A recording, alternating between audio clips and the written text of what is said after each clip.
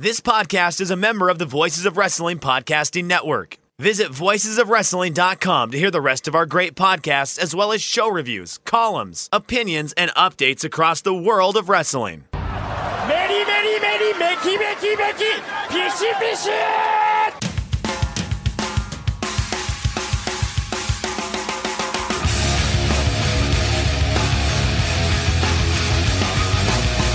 You are listening to the Voices of Wrestling podcast with your hosts, Joe Lanza. X out and go listen to some boring podcast where they're afraid of their own shadow. Okay? Don't listen to Joe Lanza, because Joe Lanza's not changing. And Rich Craich. Give me a name. Like him. Who delivers this guy in a big spot? Joe, don't yell at me. I like him. In the big spot, who delivers better than this guy? Stop yelling at me. I agree. Welcome once again to the Voice of Wrestling flagship podcast. I'm Rich Craich, alongside, as always, King of Banter, very good family man, Mr. Joe Lanza. Joe, what's happening? I'm ready for the hot takes. Ready for the hot ready takes? To give you hot takes. Yeah, piping hot takes, I think. Yeah. Yeah, we got hot takes on Destruction. We got Clash of Champions. We got Bloodsport. We got some All Japan and whatnot. And I know you're trying to bury the lead here. Your birthday's coming up. Is this correct or not? Yeah, that's correct. You brought it up to me. So now you gave me an interesting scenario. Yeah, which I think we do have to... I brought it up off the air. Like, correct, yes. I don't care. So you gave me a scenario where you had mentioned two gifts that you sort of didn't ask for, but because you can never, like, at a certain age, you can't ask for gifts anymore, but you can allude to gifts. Would you say that both these things that you expect that you might get were alluded to and not asked for, or were they blatantly asked for? Look, when your birthday's coming, and everybody does this, okay? You walk around the house, and you just mention things that maybe you don't want to go buy yourself if you don't have to. And maybe the other person picks up on that, and just maybe you get those things for your birthday, right? I mean, you do that, right? Everybody does that. Oh, of course. Yeah. So not necessarily, yeah. Of course. Didn't say I want this, but sort of like, oh man, it'd be nice to have one of these. No. Like, oh man, yeah, life would be easier with one of these. Correct. Yeah. So of course I've been doing that. Yes.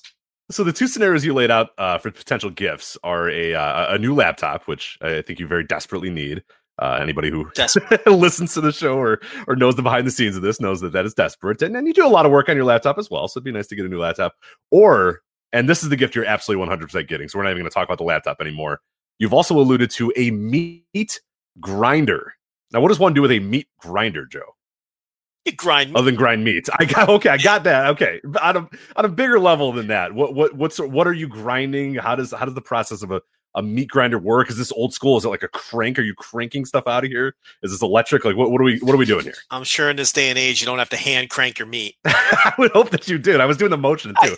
You can't see it, but you know the motion I'm doing, right? Where you're like, you got your your apron on and you're just shoving like raw meat into this thing and grinding it, and so it's not that they have electric ones these days. So. I think we all hand crank our meat if we're being honest, but. Get it, Rich? It's a masturbation joke. That's a masturbation joke. I'm sorry. Went over. See, that one went over your head. That's good. Yeah. I went for the low level masturbation joke, and you didn't even. But yeah. They you don't have to hand crank meat grinders anymore. Yeah, it's electric. But you're right. That's absolutely what it's going to be, not the laptop. Yeah, I mean you can mark that one down. I can guarantee you. Right. Yeah, because when we look at it, like there's two options here. So we said the laptop, which just allows you to do more stupid podcasts and watch more wrestling, and occasionally do some other stuff as well, possibly work-related stuff. But who cares? That's all bullshit. Nobody cares about that stuff. Watch porn and crank my meat. The meat grinder, though, right? Exactly. Yeah, you can grind your meat and at a faster speeds and whatnot, and there's no need for that whatsoever. But the meat grinder, of the two options, and this is, I don't know if you're guilty of this too, of buying gifts that could benefit you as well, because it's always good to give somebody a gift and it's like, oh, this is exactly what they wanted, or they're going to make the most out of this. But if we're being honest, the best gifts are the ones that are good for everybody, for the entire household. At a certain point, once you get married and once you're living with somebody, something that's like, hey, you know what? We can both use this. I know you want this, but I can use it. So that the meat grinder is 100% the gift you're going to get here, because she's now going to eat well. You've been talking up these meats that you're going to grind or whatnot. Like, you really honestly, and there's like, what is the percent chance that she's going to get you that laptop over the meat grinder? 0. Like, what are the odds? We're betting men. It's 0. If my bookie, yeah, if my bookie.ag had a number on this, what would it be? It's 0%. I'm getting the meat grinder.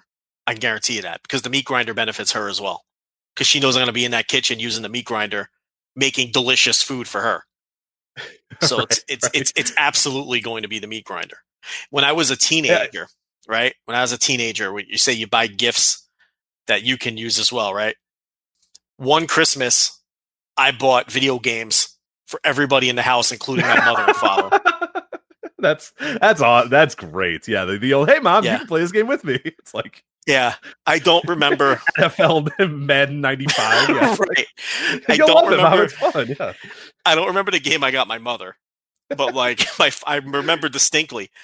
I got my father Tiger Woods golf, right? Because I figured I'd just tie the golf into it, you know. But it was for me, obviously. That's not a bad gift though. Those games are fun. You know, I'm sure did he watch you play it at least for 10 minutes or no? Yeah, like he probably played it for 10 minutes and then watched me. Like they knew my hustle, you know. So it's like I totally understand the gift thing where you're really just buying it for yourself. I get that. But yeah, the laptop benefits her 0. So I think I'm getting. Look, who says she doesn't go off the board? That's true too. It's risky. The off the board thing is risky. Are you and I guess it's a good question to kind of follow up with. Are you somebody that would appreciate an off the board one, or do you kind of get your mindset? Okay, I want like these certain things that I've been alluding to, and if she goes off the charts, are you going to get not mad, but like disappointed because you really got your heart set? Like after this conversation, you're thinking about that meat grinder, Joe. You're going to go to bed with visions of prime rib burgers dancing in your head, and you might wake up to not that. And are you ready for that? Rich, I really need the laptop. But look, if it sucks, if it's off the board and it sucks, then yeah, you're disappointed. If it's off the board and it's a pleasant surprise, then I guess you're happy. The other thing is, honestly, I don't even need anything. You know, it's like the whole fucking thing where you got to open it and everyone's looking at you. I'm not a big fan of that. You know, I'm gift agnostic. I could definitely like. I even told I think the last time my mom was over, I was just like, you know what, Christmas, let's just not even like do like. I need to buy a new car, and so just like don't just hand me some money and call it a, like. I don't want gifts. I don't want to watch people watch me open gifts. Like it's all weird. I don't like the attention, and it's just stupid. It's just me going to stores to buy shit for you, and you going to stores to buy shit for me. It's like, forget it. I don't need anything. I don't need anything. I really legitimately in my life do not need a single thing except for a new car. That's it. Like everything else is fine. And if I want it, I could just get it because I'm an adult. So yeah, I really don't want for much. I really need a laptop though. Like I really need one. This is getting bad. I can't use. See, are you the kind of guy? I don't know. Do you have a laptop for work, or your job doesn't really no do everything? Okay. Yeah. So my job gives me a laptop, right?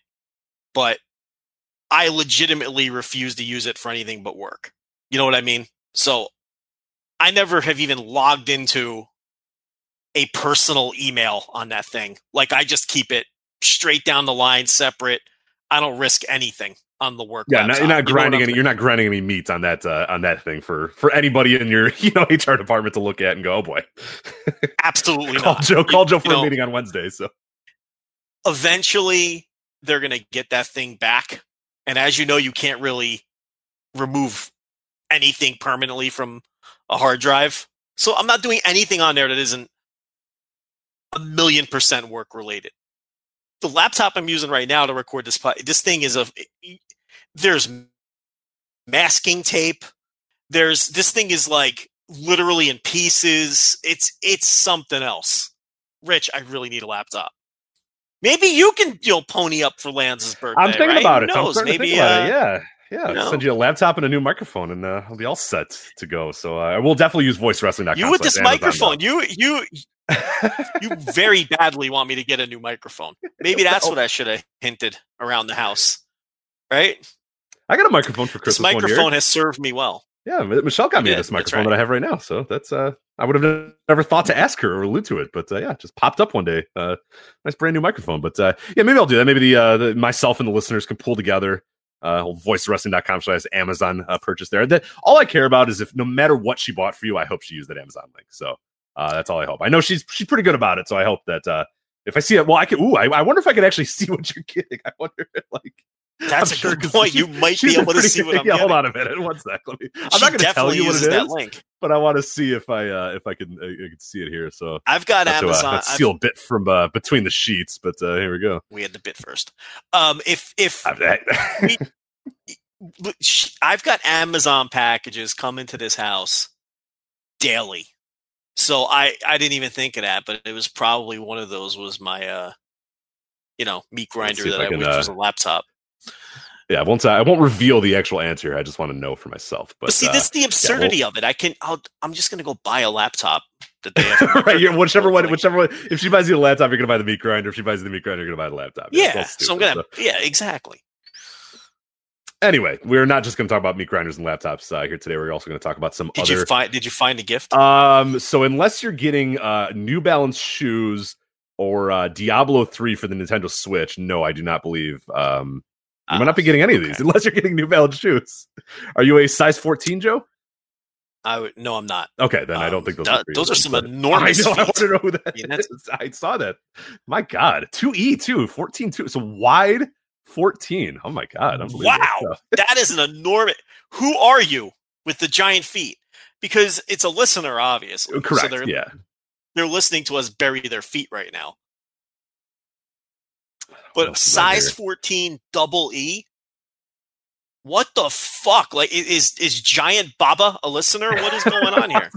Those are some enormous feet. Didn't actually work all that well. Flyby hangover cure and prevention pills, so you can prevent hangovers. I don't know. You're a man who doesn't drink, so I don't think hangover prevention pills. Yes. So that is awesome, and they bought it on our link. Yeah, that's good. That's good stuff. VoiceWrestling.com/Amazon. You can buy stuff, and then we could bury you on the air and call you fat or say that you have big feet or something like that. So it's remember, great. Yeah, really remember when I talked about the Rhino XL dick pills, and then somebody bought a 6-pack of Rhino XL dick pills? Yes, they did on Amazon. So it's like Blue Chew. We're right here. I know you idiots. Yeah, you got it. We have already proven that we can sell dick pills. We can sell dick pills. Absolutely. So I don't know what they're waiting for. You get a pack of 24 of Blistex lip balm. That'd be a good gift. Be good forever. Be good for years. 24. 24? 24 pack of Blistex lip balm. That's pretty awesome. Why does that come in a pack of 24? I don't know. I mean, you're good for the year though. I mean, think about it. If you're maybe somebody who uses it pretty often, that package, you're good now. You're not running out to Walgreens or any corner store or anything to get lip balm. You're good. You're good the rest of the year then. How chapped are your lips? That's a great question for our man with the 14. 14. Are you a leper? Why do you need that much lip balm? I mean, what's happening here? Holy shit! There's a drain opener, which I think I might have bought that. That might actually be. I actually redid some of our drain openings, so that may have been me. But anyway, there's that. I'm trying to think any other, not really any other fun ones here. A George. Are you a George Foreman grill guy or no? Have you long since? No, listen. I will still throw a slab of meat on a Foreman grill. Absolutely. Well, that might be what you're getting, sir, because somebody bought a George Foreman 4-serving removable plate grill and panini press. And I know I'm looking at your family right there. 2 kids, TLB, you, 4-serving. I think you might be getting a George Foreman grill. So yeah, remember you said $22. That'd be a shit. Yeah, remember how you said if they go off the board, are you disappointed? I'd be real disappointed if I got that Foreman grill. Real disappointed. Serving panini press. Well, that might be it. So hopefully I didn't. Hopefully, I didn't ruin it there, but there you go. Spoilers. Yeah, sorry, but no meat grinder or laptop. But maybe she couldn't find a laptop. Who knows? We'll see what happens. But anyway, again, we have a lot to get to today. We're going to talk about the Destruction shows. We're talking about Clash of Champions, Josh Barnett's Bloodsport, a bunch of other stuff. Before we do that, though, we did want to talk about a match from earlier this month, one that you watched earlier today. I told me to go and watch it as well, so I've seen it, and we're here to talk about it. Kento Miyahara versus Naoya Nomura from September 3rd, All Japan Pro Wrestling. Joe, why did you tell me to watch this match? I'm glad you did. And why should other people watch it as well? What are kind of your thoughts on it as we kind of kick the show off, the actual wrestling portion of the show now? Well, it was fucking great. I mean, every Kento Miyahara title defense this year has been great. All of them. But this one, I thought, may have been the best. and he's had some great ones. But I thought that this was such a huge match for Nomura, and I think that this and Miyahara, he successfully defended the title, and Nomura lost, but I think this was a real good positive step for Nomura. I think I'm almost ready. I'm almost to the point where I'm going to say I'm ready. I think Nomura could win the title now. And I wasn't ready to say that after Champion Carnival. And, it's now after that match, I think that, like, if they built him back up in a few months for another title shot, I don't think it would be a terrible move to put the title on him, which I feel like I never would have said that, never would have thought I'd be saying that 6 months ago. And I think Nomura at this point, because he's the story here, not Miyahara. Miyahara, we all know, is great. Mm-hmm. And I thought that he was awesome in the match. I love this subtle heel he does, because I think it helps guys like Nomura when the fans... It's almost like Miyahara is telling the fans, it's okay, you can root for this guy. Do you know what I mean when I say that? It's like it's like a little subtle nod, like you can get behind, and Nomura needs the fans behind him. No, Miyahara doesn't need that anymore at this stage. So I like how he works that way, and I like how he worked that way in this match. And I feel like at this point, Nomura has just blown past Jake Lee where it isn't even worth talking about anymore. Like, they're not even close at this point. Like, they were neck and neck, and then maybe one would inch ahead of the other. And then it looked like kind of Nomura would blow past him. And now that he has. I'm interested with your take on that, because I just feel like Nomura is now forging a crowd connection that Jake Lee just continues to struggle to get to. So what do you, well, I guess what'd you think of the match? I mean, I almost went the full 5 on this, which means that I didn't, because if I'm saying that I almost did, if I have any doubt, I'm not like, I don't think it was one of the greatest matches I've ever seen. So I didn't go the full 5, but you know what? I wanted to, like, I really, really wanted to, because I, just, opening it up with that spot on the outside with the corner post, and then Miyahara selling the body the rest of the way. And then the closing stretch with Nomura, again, just, avoiding the straitjacket German and all that. And then Miyahara not finally catching him. And we always brag on how it feels like he's holding these guys up in the air for a fucking eternity before he drops that hammer on him with that German. And there's always such drama. The fans are always squealing and screeching. It's just such a great atmosphere. And I really think Nomura gained so much from this match.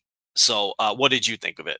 Yeah, no, I really loved it as well. And I think one thing that I really did like about it as well, and it speaks to your point, and I think the point that a lot of people got when they were done with this match is Miyahara, it was passing the torch is maybe not the right term, but like getting as close to allowing the passing of the torch to happen. Does that make sense? Like, he didn't lose to him. He didn't have Nomura win the Triple Crown over him, but it was as close as you get. It was basically Miyahara saying, look, this guy is coming. This guy is going to be the next guy. He is going to beat me sometime soon. So get ready for it. Get behind this guy. You felt that in the match as well, because one thing that I really liked about this, and in prior matches that these guys have had, Miyahara is kind of prone to doing this in his matches too. And I love it, is that he'll take opponents lightly. He's Kento fucking Miyahara in All Japan. Like, he's the god. He's beat everybody. He's had this title forever. He's, had long reigns and stuff. So when he's in there against a guy that he deems him, unworthy of the spot, he kind of toys around with him. He plays around with him. He kind of, it takes him lightly. And in this case, he briefly took Nomura lightly, but then almost immediately got over that. And almost immediately started being aggressive Dick Miyahara, who wasn't kind of playing around with this guy, but realizing, oh, dude, I got to like beat the fuck out of this guy. So he really went like vicious with it. Like, he really made sure that it wasn't this kind of toying around and playing, because Miyahara is prone to doing that. And I like that story. I love when some of those matches go over 10 minutes of him just kind of like showing off or kind of having a good time or whatever, then realizing, oh shit, I better put this guy away, and then putting him away. That's sort of the default as of late, the Miyahara story, which is fine. I like that story a lot. This one was like much quicker. It got to the action, and much quicker it got to the point where Miyahara was like, oh fuck, like, I can't take this guy lightly. Like, he's going to come out of Korakuen Hall and beat me for this Triple Crown. So instead, you had Miyahara sort of adapt and not be sort of lackadaisical or playful, but just be an asshole, just an out and out asshole to this guy, and do everything he can to sort of beat him. So in a way, sort of showing his superiority, but not necessarily in the way that like he didn't show respect to Nomura, to show that like I'm still better than you, but fuck, man, you're giving me all I can give you. So I'm gonna work and try to get it. And like you said, just kind of build, and then you get to that finishing stretch, which is just awesome because every single kick out, there was a maximum, I believe is what Nomura calls it, the Death Valley Driver. Is that correct?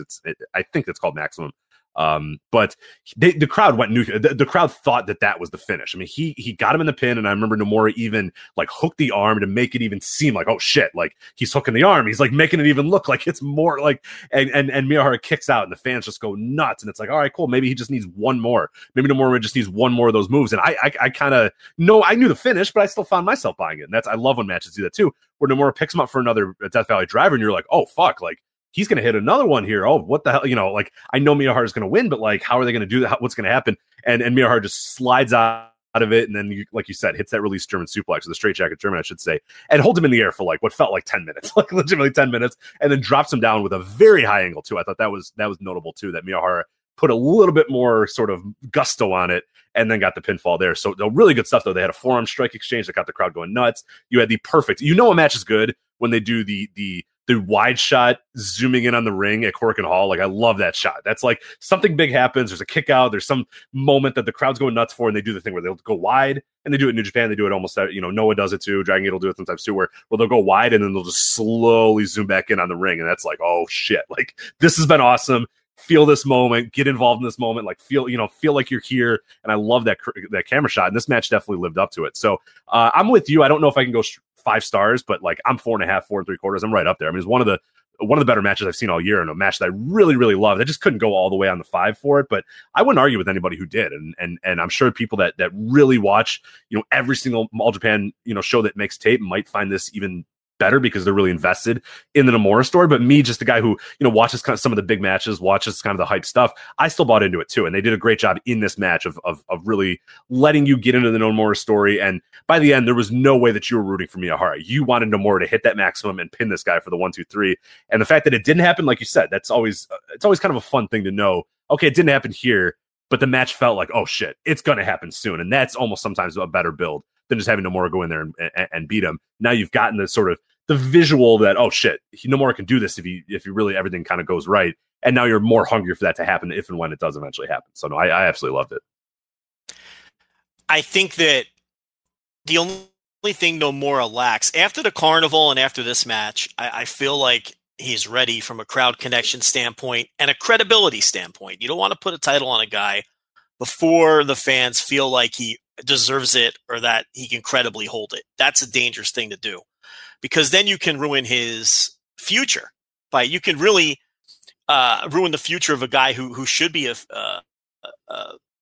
eventual title holder and person to carry your company. If you strap him up too early and it just you can set the guy back, you can and potentially ruin him. The one thing I think he's lacking, he needs a new look. He does not have a main event look. He looks like a mid-card schlub, with the messy haircut and the generic the biker shorts. The biker shorts that don't quite fit all that well. Like Okada wears the biker shorts, but he makes them look like they're silver. They're gold. They fit him perfectly. Nomura still looks like guy that just got a training school, a few days ago, and that's all he has right now. So, and it's weird because you look at Kaito Kiyomiya in Noah. They gave him a main event look. He's got the robe now. He's doing the whole tribute to Misawa with the colors, and he got a new haircut, and he looks like a fucking $1 million world champion. Just, I don't feel like it's like he's lacking the things that I think Nomura has. It's like if you combine those two guys, you've got a dude who's ready to be a superstar, right? But it's like Nomura, he's lacking event superstar look. I think that's the only thing at this point that concerns me with him. But otherwise, I think, and Miyahara, just a tremendous job getting this guy to that level in his matches with him. And the way he worked this one, you went over a lot of it. I talked about it a little bit. But Miyahara, this year, this is why he's peaking as a worker this year. It's like he's working with that edge that he never had before, and he's got that. He doesn't wrestle like just the pure baby face, struggling to beat these guys like Suji Ishikawa and Zeus and all these, veteran dudes. Like, he's different this year. He has an edge to him. He's the fucking man, and he knows it. It's kind of like what you were talking about.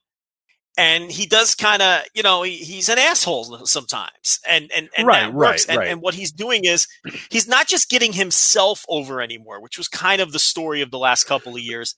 Absolutely. Now he's so good that he knows what he has to do to get his opponents over and get a guy like Nomura over. Right. I think one thing that I always liked about Miyahara those prior few years, and not kind of interrupt your point, but it always felt like, and he would do this when he came out too, it was like, I'm here, let's go along on this journey together. Like, let's grow All Japan together. I will lead us to the next, like, he'd come out and like tell fans that they weren't being loud enough. You know what I mean? He would go to the fans and say, come on, make more noise.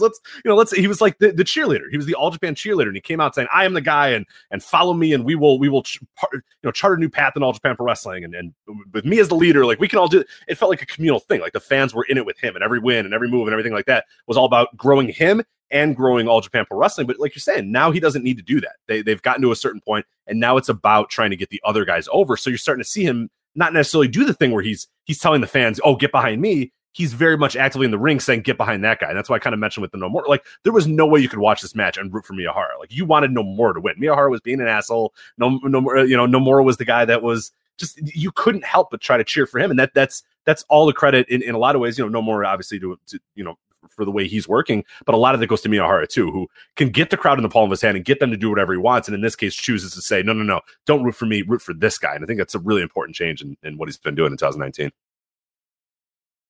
Yeah, I think Nomura should win the next one.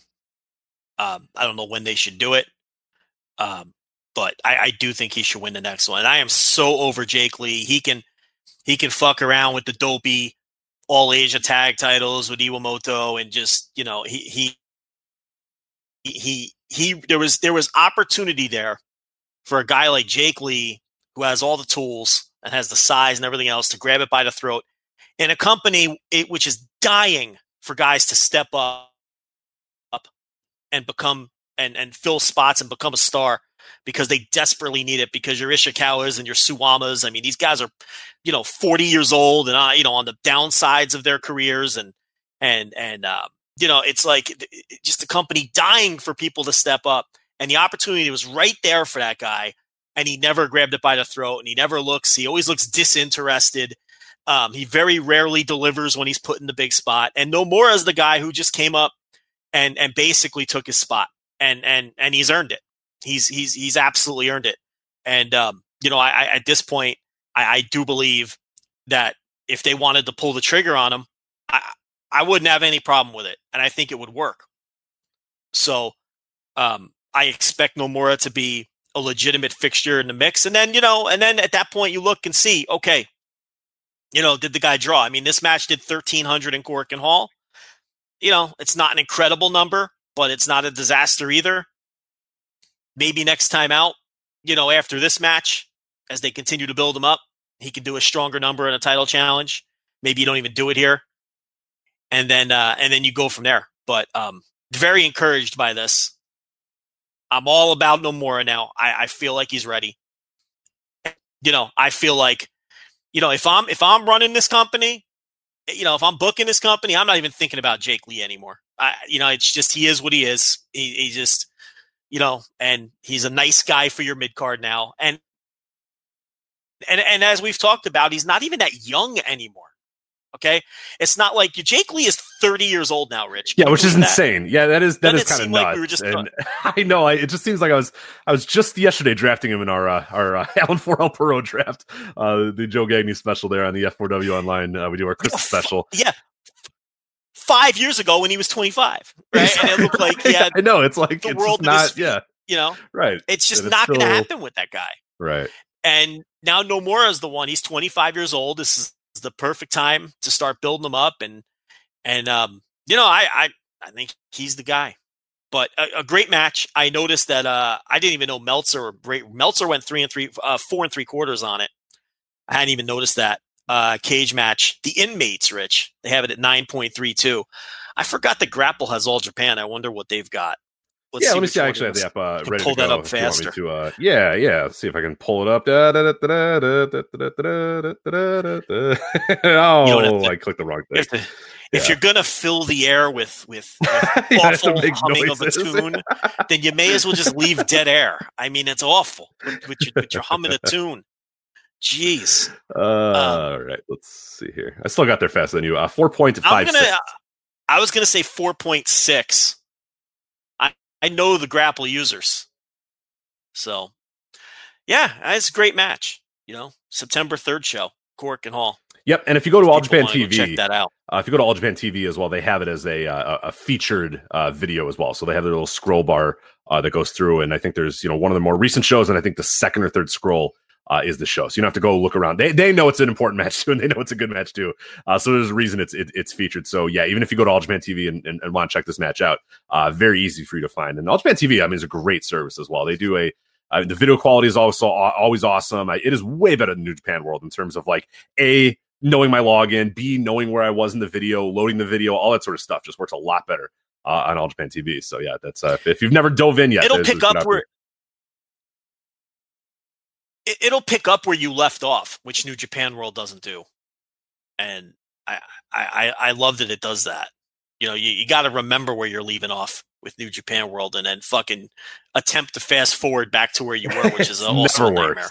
Yeah, but it's always awful. And you always either go past the finish and you just watch like the winner holding his hands up in the ring and you're like, fuck. Or it's like way back and you watch 5 minutes and then realize you've already watched that 5 minutes or whatever. And you're like, well, okay, well, I've already watched the 5 minutes again another time. So I might as well, I got that recently when I tried to go back and watch the fucking God Yoshihashi Ichi, which we'll talk about obviously here in a little bit. And I fast forward and I'm watching it. Joe, I went and rewatched like 10 minutes of that shit show again, the second time in a row, and I'm halfway through it, and I'm like, this looks familiar, but I could have just been like whatever. And then a spot happened, and I'm like, motherfucker, I've seen all this already. God damn it! I don't want to watch that match one time, but I had to watch it twice. Oh, god damn it! Yeah, but the All Japan TV, it just picks up wherever you left off on any video, either a show, a match, whatever. So it's very helpful. Sai and Zeus beat the Violent Giants for the tag team titles. I don't know if you watched that one, but I only went to the main event there. But that's nothing to write home about. It was fine. I like this Akira Francesca guy that they brought in, this junior. I love everything I've seen from him. He's not a polished worker at this point. He's not great or anything, but there's something there, and it's exactly what the All Japan Juniors needed because he brings a little juice. He brings a little juice to a division that badly needs some juice. I'm not suggesting they should push him to the moon or anything, but you can tell that they're going to push him. Like, when that you can just tell that eventually they're going to push a guy. Like, that's where he's at right now. Like, he's losing all of his singles matches as well. He should, to guys like Tajiri and Hikaru Sato and everything. But the way he's losing, it's designed to rally the crowd behind him as an underdog. And you can tell that eventually they're going to push this guy. And, he needs to put on some weight. I mean, he's tiny.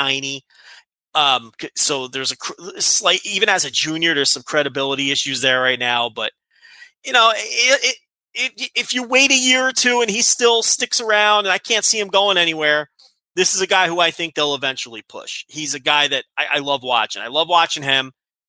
And the other guy I love watching in this company, I do not miss a single match, is Yusuke Okada. I will watch any Yusuke Okada match. He is just my guy right now. He's one of those guys. Rich, you ever get a guy where you're like, I'm going to consume everything this wrestler does for the next fucking 6 months?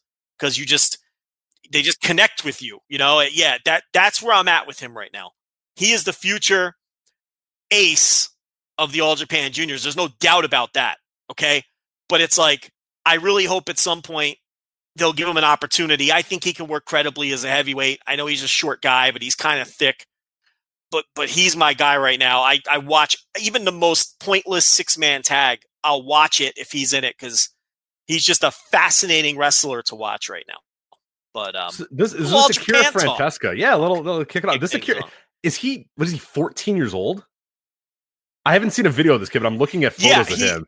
Oh my god, this kid is like 13 years old. Like, how old is he? This is what I'm saying. Like, he just he's a small guy, and he does have that kind of look. He's got to put on some weight. And I'm not saying he's got to get older. He's got to be able to drive. Like, he's not a child, Rich. I promise you. Are you sure? I think you're wrong. Promise he's not a child. No, he's been wrestling. Well, I guess that doesn't mean anything. But, yeah, that's he's been wrestling for years. Bate was wrestling since he was 11, so that I'm sure he's in his early 20s. I'm sure he's 20 he's 19. 21. He was born in 1999, November 12th. There you go. I said he's 20 or 21. I wasn't off by a million years. I mean, he's obviously young, but I'm saying he's not 13. He's a kid. He's like 19, 20. But yeah, that's what I mean. Like, he's not a guy I'd push tomorrow. You know what I mean? But it's like there's something there with him. Again, it's like you can tell that there's a crowd connection building, and he's so different from their other juniors. And I think he's a long-term project, but he's a guy who, and again, he's real rough around the edges. Okay. He's not any kind of polished worker or anything. Who the fuck knows who he was working with in Italy? But he gets some experience under his belt and he keeps at it, and, he gets his driver's license and everything. And I think that, he's eventually a guy that you can do something with. Once his mom has to stop dropping off at the shows, yeah, it could be real useful there. But no, yeah, I'll have to check out some of his matches. I have not seen him, but I like it in the ground floor of guys too, and you can't get any more on the ground floor than a 19-year-old in All Japan. So that sounds pretty awesome. So I'll check that out.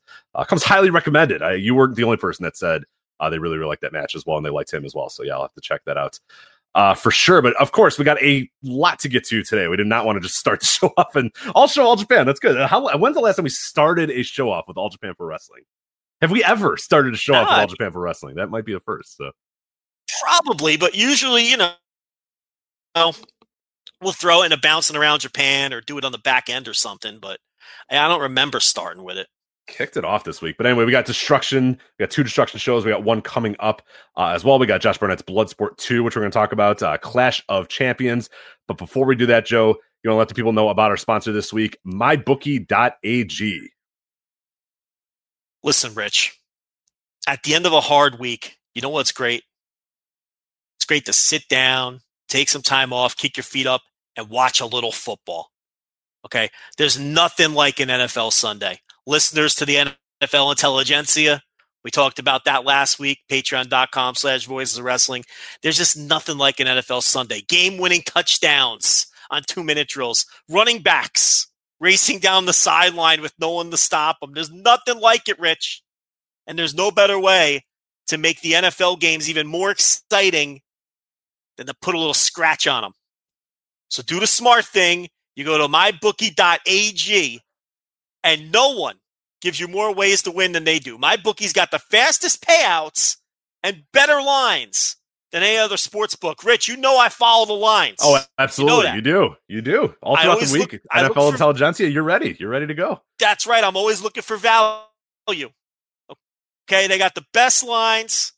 They've got the fastest payouts. And don't forget, where you're betting is just as important as who you're betting on. And MyBookie.ag is the best in the business. It's where Joe Lanza gambles, and it's where you should too. Rich, there's no need to bet with a guy down on the end of the block anymore. You don't need you're right, Joe Lanza's former occupation. You just need mybookie.ag. And let me tell you, I wouldn't be telling you to bet with these guys if they weren't the best. So do the smart thing.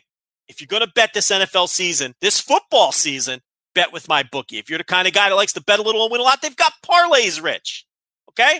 If you're the kind of guy that likes live betting, they've got live betting, Rich.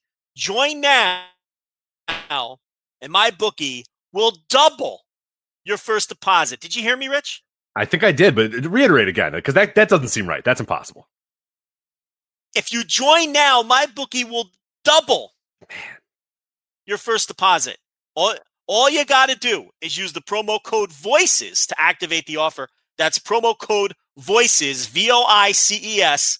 Go to mybookie.ag, mybookie.ag. You play, you win, you get paid. Yeah, a lot of people jumping in with some bets that they've made. So let us know at Voices Wrestling if you do make a bet. Take a screenshot. I know MyBookie sends like a a text message and emails when you make your bets. So send them over with us so we can laugh at your picks and tell you how wrong you are. MyBookie.ag. Again, like you said, deposit, use promo code VOICES. They will double that first deposit. MyBookie.ag. It's pretty good stuff there. The New Japan shows here. We had Destruction in Kagoshima. We had Destruction in Beppu. I forget what it is exactly. I think it's Beppu, but people get very upset when I get that wrong. And then we, of course, are going to preview the upcoming Destruction in Kobe. But, Joe, we have to talk first about the Destruction in Beppu on the 15th here. Ooh, boy. New Japan doesn't usually have shows that just don't really land, or shows that are no good, or shows that there's just not a lot to really sink your teeth into. Man, this was one, and it was highlighted by a semi-main event that was absolute trash. But let's talk about the stuff. I only watched the top 2 matches in the show, but you watched the entire show. So quickly, if you want to take us through the rest of the stuff that happened in Beppu before we get to the main events.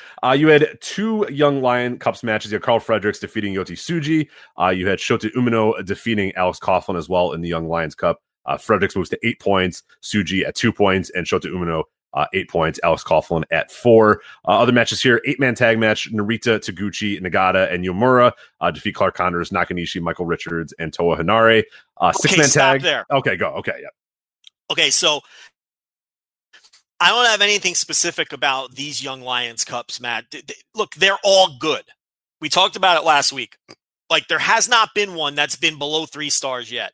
They're in, they're out. They're all below 10 minutes.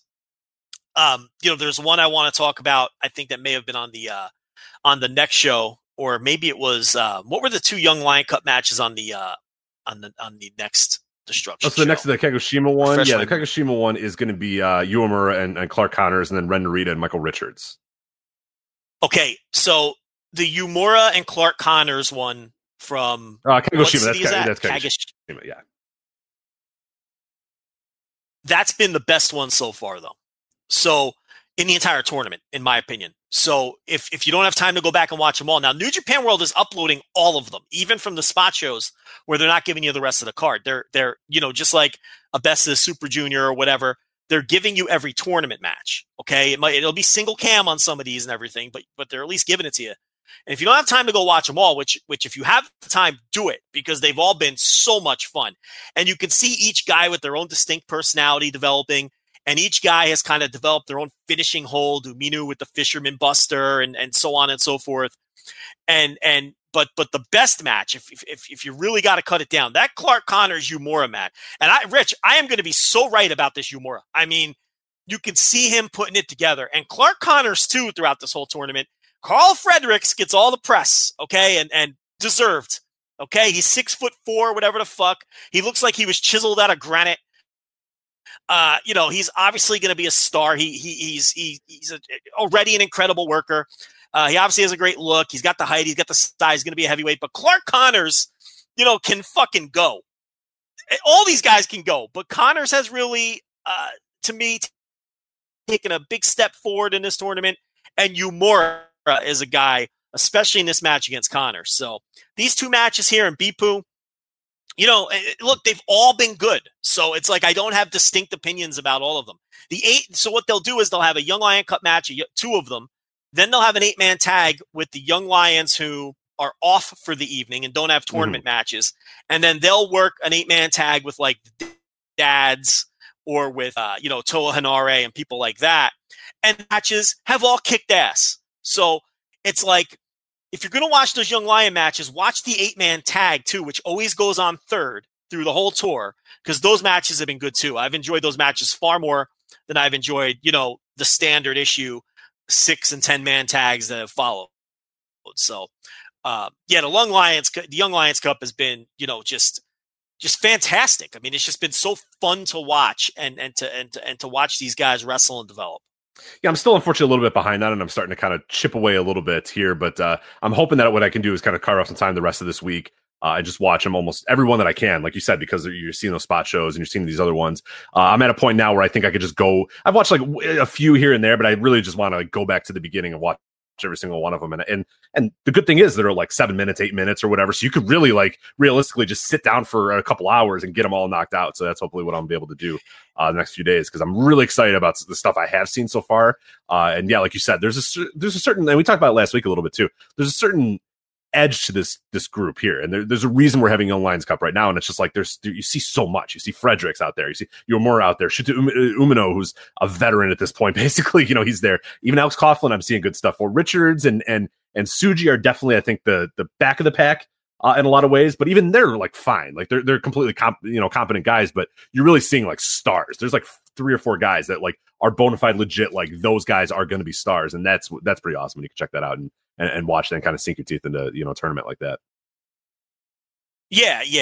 And last week I did my catch up, and there wasn't as many matches then, but it only took me like an hour to blow through all of them, because a lot of them are like 6-7 minutes.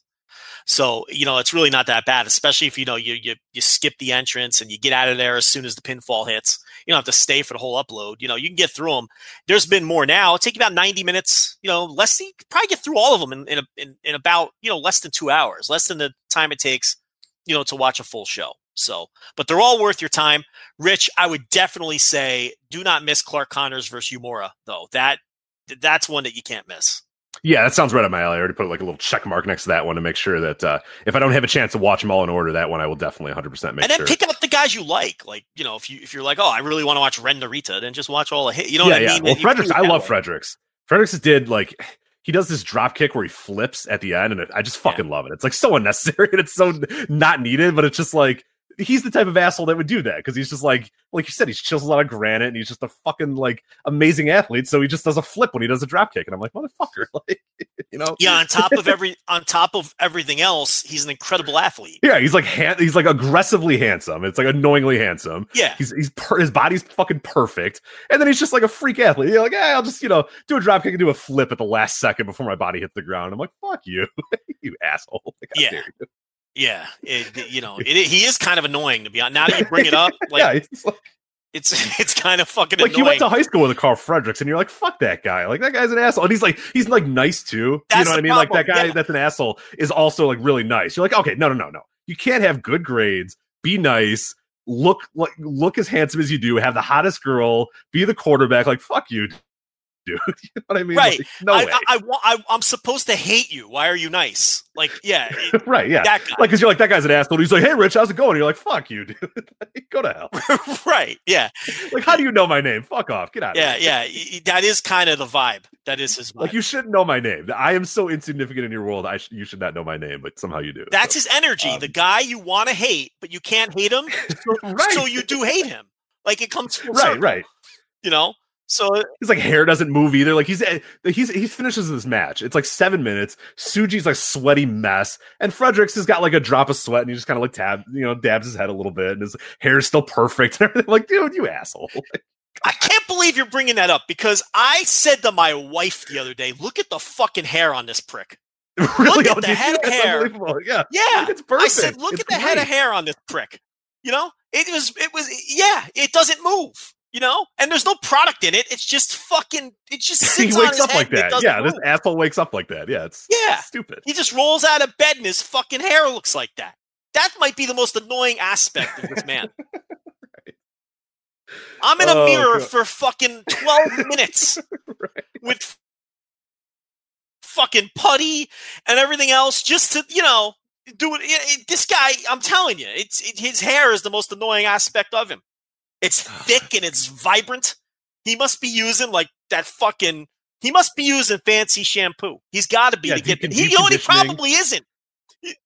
No, he's probably using Pert, or he's using fucking. He's definitely using a 4. No, he's wearing he's definitely using the 3-in-1 thing, where it's like a shampoo, conditioner, and body wash. He just shows up to the shower. That's all you I have specific. My bathroom is essentially the same thing as you. I have this very specific shampoo that I have, and this very specific conditioner I have, and all this sort of stuff that I try to craft it perfectly, and all this stuff to make my hair look even just to walk out of the house, just to make myself feel like I can actually walk out of the house. I have to go through all that effort. This asshole, like you said, he uses Pert 3-in-1 and just squirts it all over himself, and he's ready to go. And it's like, dude, come on.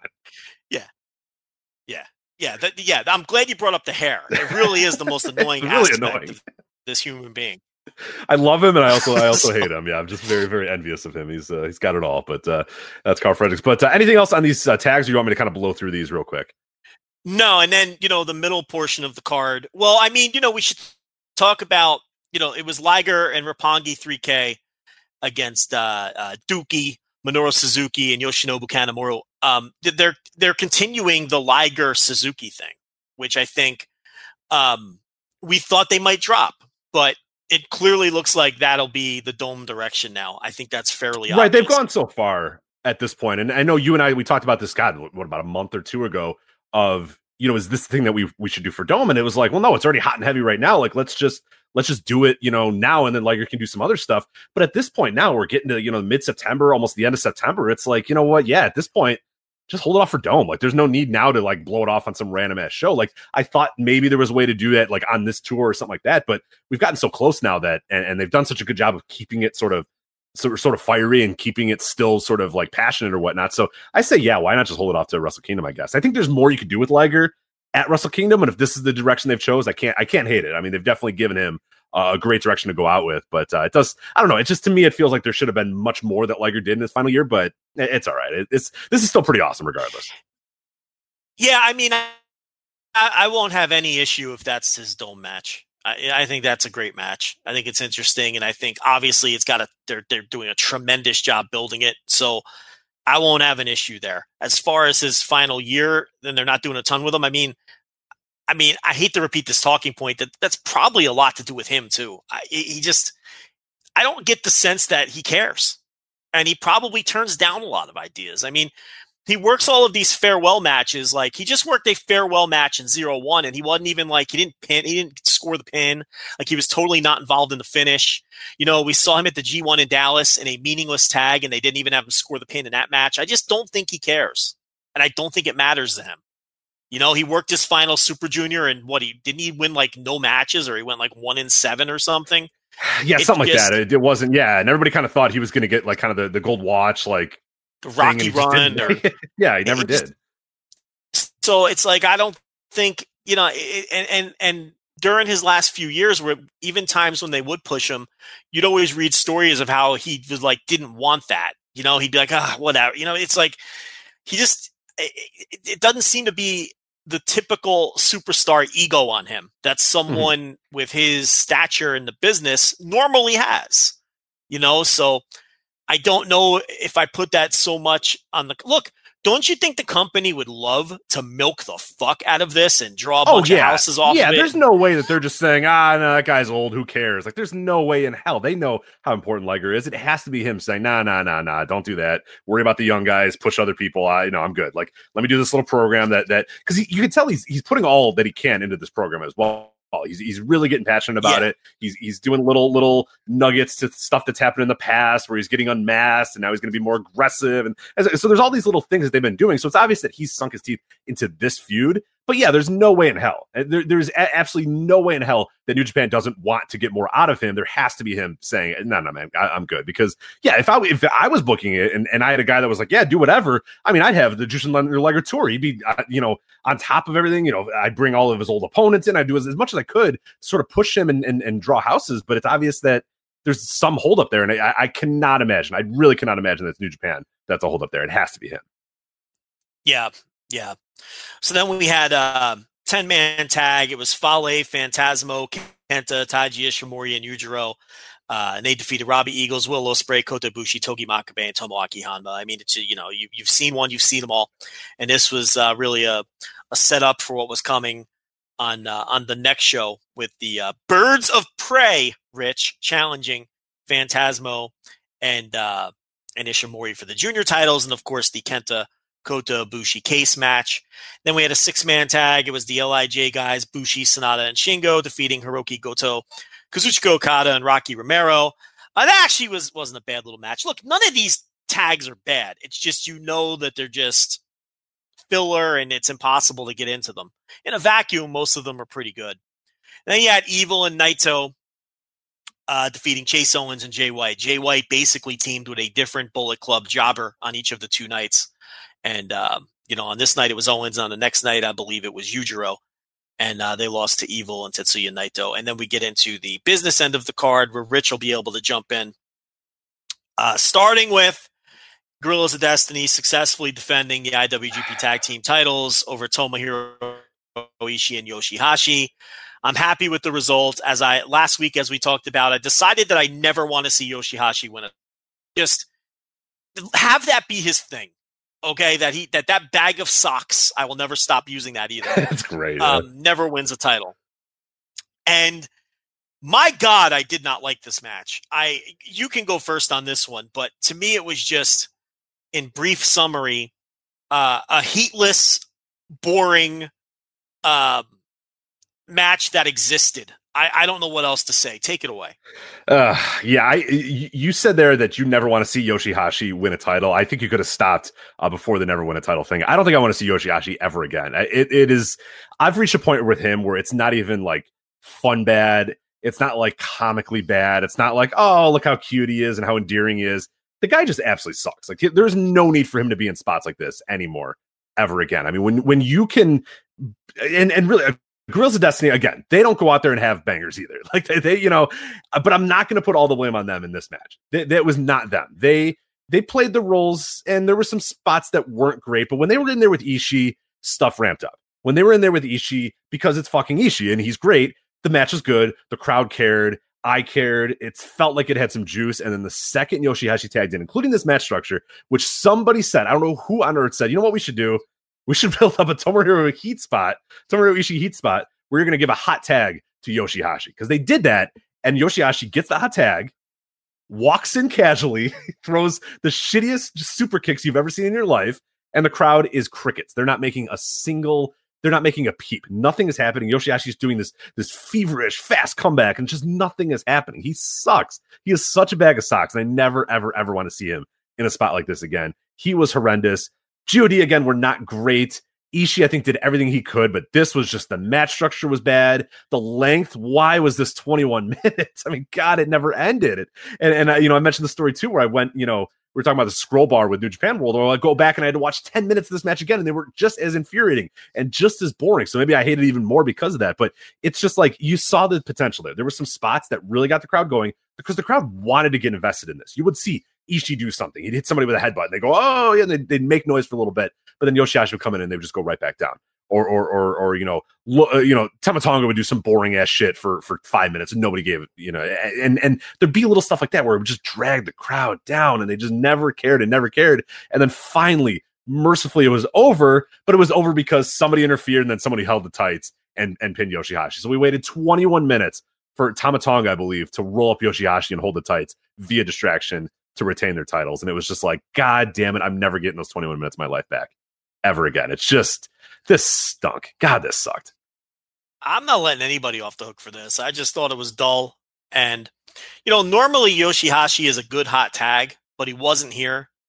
But yeah, I mean, the whole dynamic of this tag team is like Tomohiro Ishii and his little buddy. And you kind of would rather see Yoshihashi take the beating and then Tomohiro Ishii save his little buddy. So yeah, that was backwards. But, Guerrillas of Destiny did the impossible, and they had a boring match with Tomohiro Ishii. And that's really hard to do. So, I don't think this was an awful match or anything. It was just dull and uninteresting and, mostly boring. And, Guerrillas of Destiny, every now and then, once or twice a year, they have like a really shockingly great match. And then the rest is what you saw here. And, it makes you long for the days of where like Killer Elite Squad would go out there and just have very good matches every time. And maybe they never had a great one, right? But write it down. It's going to be a very good match. And it was consistent. And these guys, maybe they top out a little higher than Killer Elite Squad, but it's so rare. And the rest of the time, it's just, ranging from bad to average. So, I don't know. I didn't like this at all. I saw this match get some positive reviews in other places, and I couldn't believe what I was reading and listening to. So, it didn't do anything for me either. Which brings us to Zack Sabre Jr. and Hiroshi Tanahashi, part 1000. I really don't know how many matches they've had. I believe the exact total is 77 this year is the exact total. Yeah. How many singles? 5 or 6 or something? I mean, is it even that many? I think legitimately, yeah. Let me actually legitimately. No, I mean, I think it is. Yeah. Let me actually find the legit number here because. Or go back to when really this feud or this rivalry started, which may have been last year, actually. where they've just had, because they had that match last year where everyone loved it and I was the only one who didn't like it. And I don't remember. And then since then they've had to have at least 5 or 6, counting that one. Yeah, once I fired it up here real quick, but yeah, it's a lot. I can tell you as I kind of sort through here. So they've had 8 dating back to 2017, but really, if you want to kick it off, so there's New Japan Cup final. If you really want to even stretch it that far back, was March 2018, but really everything got going March 2019 quarterfinal, and that time they've had 5 matches since then. They had the New Japan Cup quarterfinal, G1 Supercard, G1 Climax, Royal Quest, and now this Beppu one as well. So they had 5 this year. This year alone, 5. Yeah, so it is not. It's not. You're not. And then obviously, I said the final, the New Japan Cup prior. Yeah. I'm gonna cut. That doesn't count though. I mean, that was a completely different thing. But yeah, this year, March, April, July, August.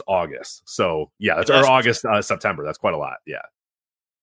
Yeah, I mean, I don't know. I just, on top of the fact that I never really loved them, there's a couple that I liked, but none that I liked the MSG one, and I liked some of the other ones, but some of them I didn't like at all. The first one they had last year, I think I remember at the time talking about how I thought that was the first big time Hiroshi Tanahashi main event that legitimately wasn't good since like 2009.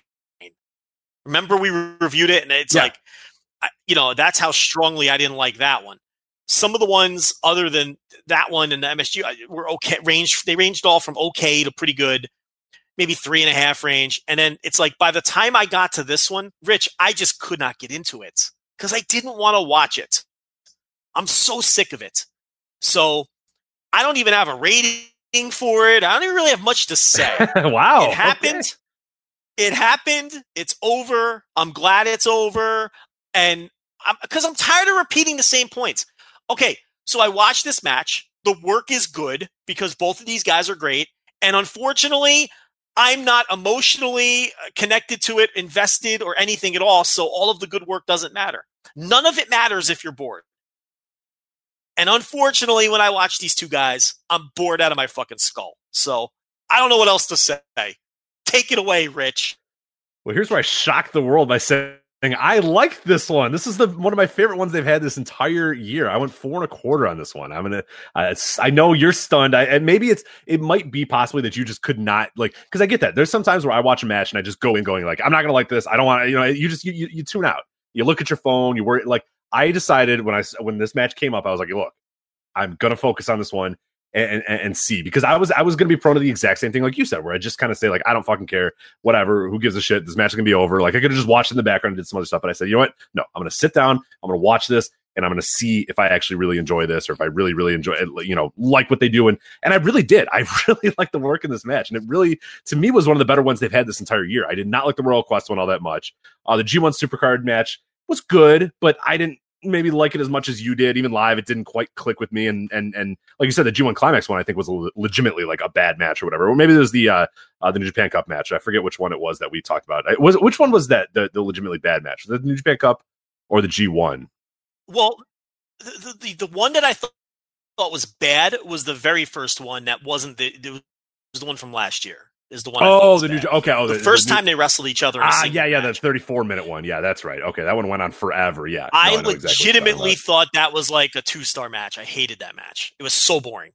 All the ones this year have been okay. Like I don't think they're bad. They just fucking exist. And I don't know. I don't even like talking about it anymore. It's fine. I got it. I'll do it. But no, what I liked about this one, and the reason I think I put it up a little bit higher than the other ones is we kind of got a reversal of the story here, where it was Tanahashi being sort of the wrestler to Zack Sabre Jr. He was showing Zack Sabre Jr., hey, here's, I can wrestle with you, and it's not going to be you that's going to kind of controlling everything, which was kind of a cool little story there, where Zack Sabre Jr. had to sort of work his way out of Tanahashi's holds and work his way out of what Tanahashi was doing, and Tanahashi the aggressor the entire match too, which I really, really liked. And then what kind of capped it off too, and again, like it went 26 minutes, so it did kind of at times feel like it dragged on, but I thought the beginning and some portions of the middle were pretty good, but the ending I really did like a lot, because what happens is Zack Sabre Jr. pretty much out of nowhere, which again, like I see how it'd be a deflating finish for a lot of people after 26 minutes to have just kind of an out of nowhere finish, but I liked it because all he did is he kind of let Tanahashi again control things, and Tanahashi did one wrong step, and Zack Sabre Jr. rolled him up and pinned him and got the 1, 2, 3, and it was just kind of like, okay, you tried the entire match to be the better wrestler, but it's not going to happen, buddy. Like, I am the better wrestler. And when it comes down to it, I am going to pin you and I'm going to beat you with wrestling. You're going to need to do more to beat me. So I really like that idea of it as well. But I thought that the way that they kind of structured this match and I just found myself really enjoying it a lot more than I thought I would, and a lot more than I did all the other matches this year so far. So not that I ever want to see this match again. I hope this is it. And if this is it, I thought they ended it on a pretty high note, but I enjoyed this one. So I'm curious what others think as well. I like the finish too. It was a good finish, but I don't like them. I don't hate them. I just want them to end. I get it. No, I get it, man. There's a lot of and I was very much like I said, if I didn't tell myself, Rich, no, just sit and watch this match, I would have done the exact same thing as you, because I was like, I do not care about these guys. I just watched them 2 goddamn weeks ago wrestle in a match that I didn't really like that much, but I had to tell myself, no, sit, watch, and see what happens, and I came out kind of enjoying it. So,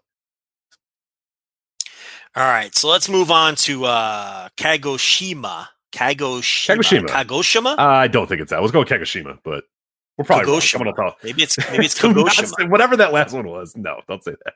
It's not Kagoshima? I don't think Maybe it's Kagoshima. If it's Hiroshima, why wouldn't it be Kagoshima? We don't know that it's Hiroshima. We don't get a straight answer on that any time. We always ask, and we get 3 different answers. People say, no, it is definitely this. And then Hiroshima. And then someone comes and says, no, it's definitely Hiroshima. I'm like, all right, I don't fucking know. All right, well, if you're a Hiroshima guy, then you're probably a Kagoshima guy. Correct. Yes, and I am. But if you're a Hiroshima guy, then you're a Kagoshima guy, right? That's the way it would go. You're right. You got me there. Yeah, okay. 4,004 fans. I don't know. I'm going to go with You're going to switch, probably. Be different. I'll go Kagoshima. You're definitely going to switch. You're definitely going to screw it up and go with the other one at some point. Yeah, I'll go with Kagoshima, just to be different. Okay. 4,004 fans packed the Kagoshima Arena, Rich, for this show. We talked about Yumura and Clark Connors already. To me, it's been the best of the Young Lion Cup matches to date. We also had Ren Narita knocking off Kramer, Michael Richards, in the second Young Lions Cup match. And then the 8-man tag, which always follows the 2 Young Lion Cup matches. In this case, it was Alex Coughlin, Carl Fredericks, Manabu Nakanishi, and Toa Hanare defeating Rusuke Taguchi, Shota Amino, Yota Tsuji, and Yuji Nagata. I was a little surprised by that result, because you look at that on paper and you figure the Yuji Nagata team with Taguchi is probably going to win, right? They got, Shota Amino too, if you want to go down, but no, the side where the 2 veterans were Manabu Nakanishi and Toa Hanare won that match. Is that a little surprising to you? A little bit. Yeah. That or does no one care and I'm making a big deal? I mean, there's both. It's both possible, because nobody cares. But also, a little surprising, because it did feel like the more powerhouse of the juniors, or the higher level of the juniors, are on that other team. But kind of surprising there. You mean of the veteran guys? The veterans. Yeah, sorry. That's what that's what I meant. Yeah. So I don't know. That was just a little weird to me. But and then we had our usual mid-card filler, but there's stuff to talk about here for sure, because we had Tomohiro Ishii and Yoshihashi teaming for Pongi 3K, and they defeated Bad Luck Fale, Chase Owens, Tama Tonga, and Tangaloa. But the story here, Rich, pinfall win. And it looks like we're going to get Roppongi 3K versus Guerrillas of Destiny at some point. So what do you think of that? You're really hemming and hawing here. I figured you'd be excited. Mix it up a little. But it's got to be. Does God have to be in the match, though? Well, they're not going to. If we're really going to wrestle the Invisible Man, is hopefully Grace Remsburg going to show up? And I hope. I want to be excited that Roppongi 3K is in a title match. But the other guys are God, and they're just, I don't know. I don't know. Sometimes they're good, sometimes they're bad. They've been more bad than good as of late, so that kind of hurts it a little bit. I'm excited that there's new blood in that tag division. It's just, I hate that it's these guys. And it's like, and especially we're going to talk about it with these 2 shows too. The proliferation of Bullet Club run-in bullshit just has me like, I can't get excited about any match involving anybody in that unit anymore. I think if you see Yo celebrate this win, you'll change your tune. He is so happy, and you feel so happy for him, and he's just so exuberant. He almost was too exuberant, but he didn't cross the line. Do you think they'll be in the World Tag League? I think so. Yeah, I mean, I'm trying to think of the numbers here, and yeah, it seems like that'd be a good spot for them because there's, obviously they're losing, your Archer and David Boy Smith aren't here, like they were last year. I'm trying to think. There's a bunch of they've lost a lot of tag depth as of late, so I think there's a definite possibility that they're in there. Well, yeah, because I don't think like Ten Koji might not be in it this year. They haven't really teamed at all, and Tenzon's like they don't even use them.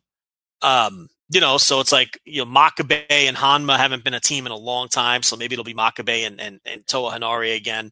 You figure Aussie Open will be in it. I'd be real surprised if they aren't in it this year. Yeah, they're gonna have to bring a lot of outsiders. I'm looking at last year's here, 2018. So you obviously have God in there, of course. Sonata and Evil, they'll be back. Ishii and Yano was the team last year. Maybe it'll be Ishii and the fucking bag of socks. Archer and Davey Boy, that is now done. Right. Obviously, Davey Boy's gone. Elgin and Jeff Cobb, I do not think that's going to happen. You have ZSJ and Taichi, that could come back as well. Bruce Robinson, Finley, again, that's probably not going to happen. I think Finley's still out. Beretta and Chucky T, I do not believe that is going to happen. Right. Iizuka is with Suzuki. That's obviously not going to happen. Hangman Page and Yujiro, that's not going to happen. Tenzan and Toshima, that, I guess has to happen. But, like you said, it barely has been happening. Makabe and Hanari, of course, that can come back. Nagata and Nakanishi can come back. And then it was Yoshida and Umino. So, I mean, conservatively, you got 1, 2, 3, 4, 5, 6, 7, maybe 8 teams that you have to replace from last year's tournament. And remember, they were putting 16 teams in this tournament before. They went down to 14 in 2018 as well. So yeah, and you have 14 teams left, presumably, and you have to replace what at the very least 8. I mean, that's jeez. Yeah. So that's why I say there's a good chance Roppongi 3K gets thrown into the mix. And this could be maybe the building up. Like, they're not going to win the titles here, but it's obviously an idea of like, hey, look, these guys can hang with the heavyweights, so now they're going to be in the tag league. Right. This might have all been just kind of building up to so there's not a surprise when they announce them for the tag league. Yeah. So anyway, that was the big story coming out of that match. Then we had another 8-man tag. Tanahashi, Liger, Makabe, and Hanma defeated Dukai and Minoru Suzuki and Yoshinobu Kanemaru and Zack Sabre Jr. I can't believe that little sleazeball worked his way back onto these cards. The good stuff. They even took him off. Right? They even took him off the roster page, and he probably just showed up. And they're like, "All right, whatever. Like, get out there, whatever. Just go. Just get out there." Like, they tried to tell him no, and he just shows up. And it's like, Dokai, Dokai back. He's fine. I mean, you stick him in there in these tags, and he eats the pins. Great fodder. Yeah, I love him as yeah. Fodder, so. He's got his dumb fucking pole thing that he hits people with. And I don't know. We had Goto, Okada, and Rocky Romero this time on the winning side against Bushi, Sonata, and Shingo, and then Evil and Naito defeated Jay White and Yujiro this time around instead of Chase Owens like it was on the prior night. So we get into the business end where we have what I thought was the best match of the entire tour so far, which was Bullet Club, Phantasmo, and Taiji Ishimori successfully defending the IWGP Junior Tag Team titles against Robbie Eagles and Will Ospreay, collectively known as Birds of Prey. Rich, do you like the name? I love Birds it. Of Prey? Love it. Love the Birds of Prey name. Love the Birds of Prey. Love the Birds of Prey. Look, this was fucking rocked. This was awesome. Eagles and Ospreay have ridiculous chemistry together. I thought Phantasmo looked good here. Look, if you don't like Phantasmo because you think he's like an asshole, fine. But if you're still saying that this guy's not a good wrestler, I genuinely don't know what or who you're watching. Like, he's very clearly talented and very good. And he was very good here. I mean, the one springboard dive that he did over the guardrail to the floor, and all of his shit looks good. He wrestles with to his gimmick, which is always important to me. He incorporates the fact that he's a sleazeball piece of shit into his work, which is important. And he does that well. Taiji Ishimori, of course, is a seasoned pro who's always going to give you a good performance at minimum. And Eagles and Ospreay, if they were a full-time tag team, they would develop into one of the best tag teams in the world. They are so good together. And Robbie Eagles looked so great here. I mean, he was just on his game in this match. Will is Will, and he's always great. And this motherfucker, Will Ospreay, is gonna fuck around and fucking get votes for tag team of the year before he is. He's gonna find a way to win literally every award. Yeah, if these assholes keep teaming together. I know. Yeah, I mean, this is a great team with great chemistry, and I thought this was a great match. I thought it was the best match of the tour. What did you think of this? I loved it. I loved it too. And I had the same thing of like these guys, get in the ring and they're just every spot they do is so coordinated. And so in like a good way, because I know people are probably like, yeah, Will Ospreay is always coordinated. Like people that actually watch the match know what I mean, where like they, all right, then you know what? Go watch somebody throw on fucking headlocks for 18 minutes. All right, you're listening to the wrong show then. Right. Exactly. Okay, then go watch that. I got a great Tim Thatcher Manila Man match I'm going to talk about in a few minutes that I'm sure you'll fucking love if you want to watch guys fucking throw on holds and put you to sleep. Okay, so I don't even want to hear it. But no, like so somebody would go to the outside and they'd point at each other like super like uber like 80s baby faces and then both go do like a dive into the outside, but they'd land at the same time. They would do the same, like this stuff, like you're saying, this uncanny like ability to just kind of click right out of the gates is like, fuck, if these guys take the rest of the year, like you're saying, they might go to the World Tag League too. They might make the World Tag League entertaining. They might actually make me watch the World Tag League. Mitch, I didn't think of that. Why wouldn't you put Will Ospreay in the World Tag League? He did the fucking New Japan Cup. He did the G1. He did the Super Junior. Put these guys in the World Tag League. Absolutely. Why not? You need teams anyway, right? Holy shit. You put these guys in the World Tag League, I'll tell you what. I'm putting this on tape. Uh-oh. Okay? Birds of Prey are in the World Tag League. You know what I'm going to say. Birds of Prey are in the World Tag League. Daily updates behind the paywall. I'll do it. I'll do it if the Birds of Prey are in the tournament. I'll commit to it. They're only one team. Because I want to watch these guys. One team. But no, you're right. No, I understand that's going to be awesome. Yeah. But if they do it, I commit to it. I will do it. Okay? I did the All Japan Junior Tag Battle of Glory. I can do that. That's true. Okay? You did. I guarantee it'll be better than that. Yeah, I don't know. You're still insane for that one, but no, the uncanny energy between those two guys, you just kind of felt it, and they just felt like uber baby faces right out of the gates too, and I really enjoyed that. But no, I love this match. I went 4.25 with this one as well. Probably if I had to choose between the two 4.25 matches that I watched between Tanahashi and Zack Sabre Jr., I'd probably pick this one. I like this one a lot more. It went 23 minutes, but it flew by. And like you said, like there was nobody that was a weak link in this match whatsoever. Like Ishimori was exactly what you expect Taiji Ishimori to be. Robbie Eagles and Will Ospreay were incredible, and their double team moves were awesome. And then Phantasmo, he really surprised me in this match. I thought this was one of his best performances he had in New Japan. And like you said, there's people that sort of have this narrative that he's not a good wrestler and yada yada yada whatever. I don't really buy into those. But this, I thought, was like singularly one of his best performances he's had in New Japan. I thought he was able to perfectly integrate his kind of troll character while also doing the big moves that he needed to as well, and hitting every single move and just looking like $1 million too. So I thought those guys, Phantasmo and Taiji Ishimori, had awesome chemistry, and I thought Robbie Eagles and Will Ospreay had tremendous chemistry. And I was shocked that I didn't hear more about this. Like I just got just caught up on these Destruction shows a few days ago. And this match, I watched it and I'm like, what the fuck? Like I didn't hear anybody talk about this one. Maybe I just did a good job of sort of avoiding spoilers or whatnot, but I was stunned that I didn't see more people say this match fucking rocked, because this was so good. And yeah, I love this. And Birds of Prey, man, like you said, if they keep this up and they're in the World Tag League and they have another 3-4 months of matches like this, they're going to be in that Tag Team of the Year discussion, and it's going to be insane, but they're going to deserve it because they're really, really good. I'm excited to see that. I think there's probably big picture better uses for Will Ospreay, but if maybe you're trying to keep him on the down low for a little bit while other stuff kind of happens, I think it's a great way to do it, where he's not fucking around with the junior title all that much, and he's not messing around with singles matches and whatnot, where you can kind of get him in something that feels a little bit more important, because this does really feel important, this Robbie Eagles Will Ospreay thing right now, and you kind of keep him out of title pictures and you keep him out of stuff for a little bit until you're kind of ready to maybe move him up to heavyweight, because I really think he's done everything he can with the juniors, but this is maybe a little bit of a different take on what Will Ospreay can do with the juniors. So I like this idea, and I love the Birds of Prey so far.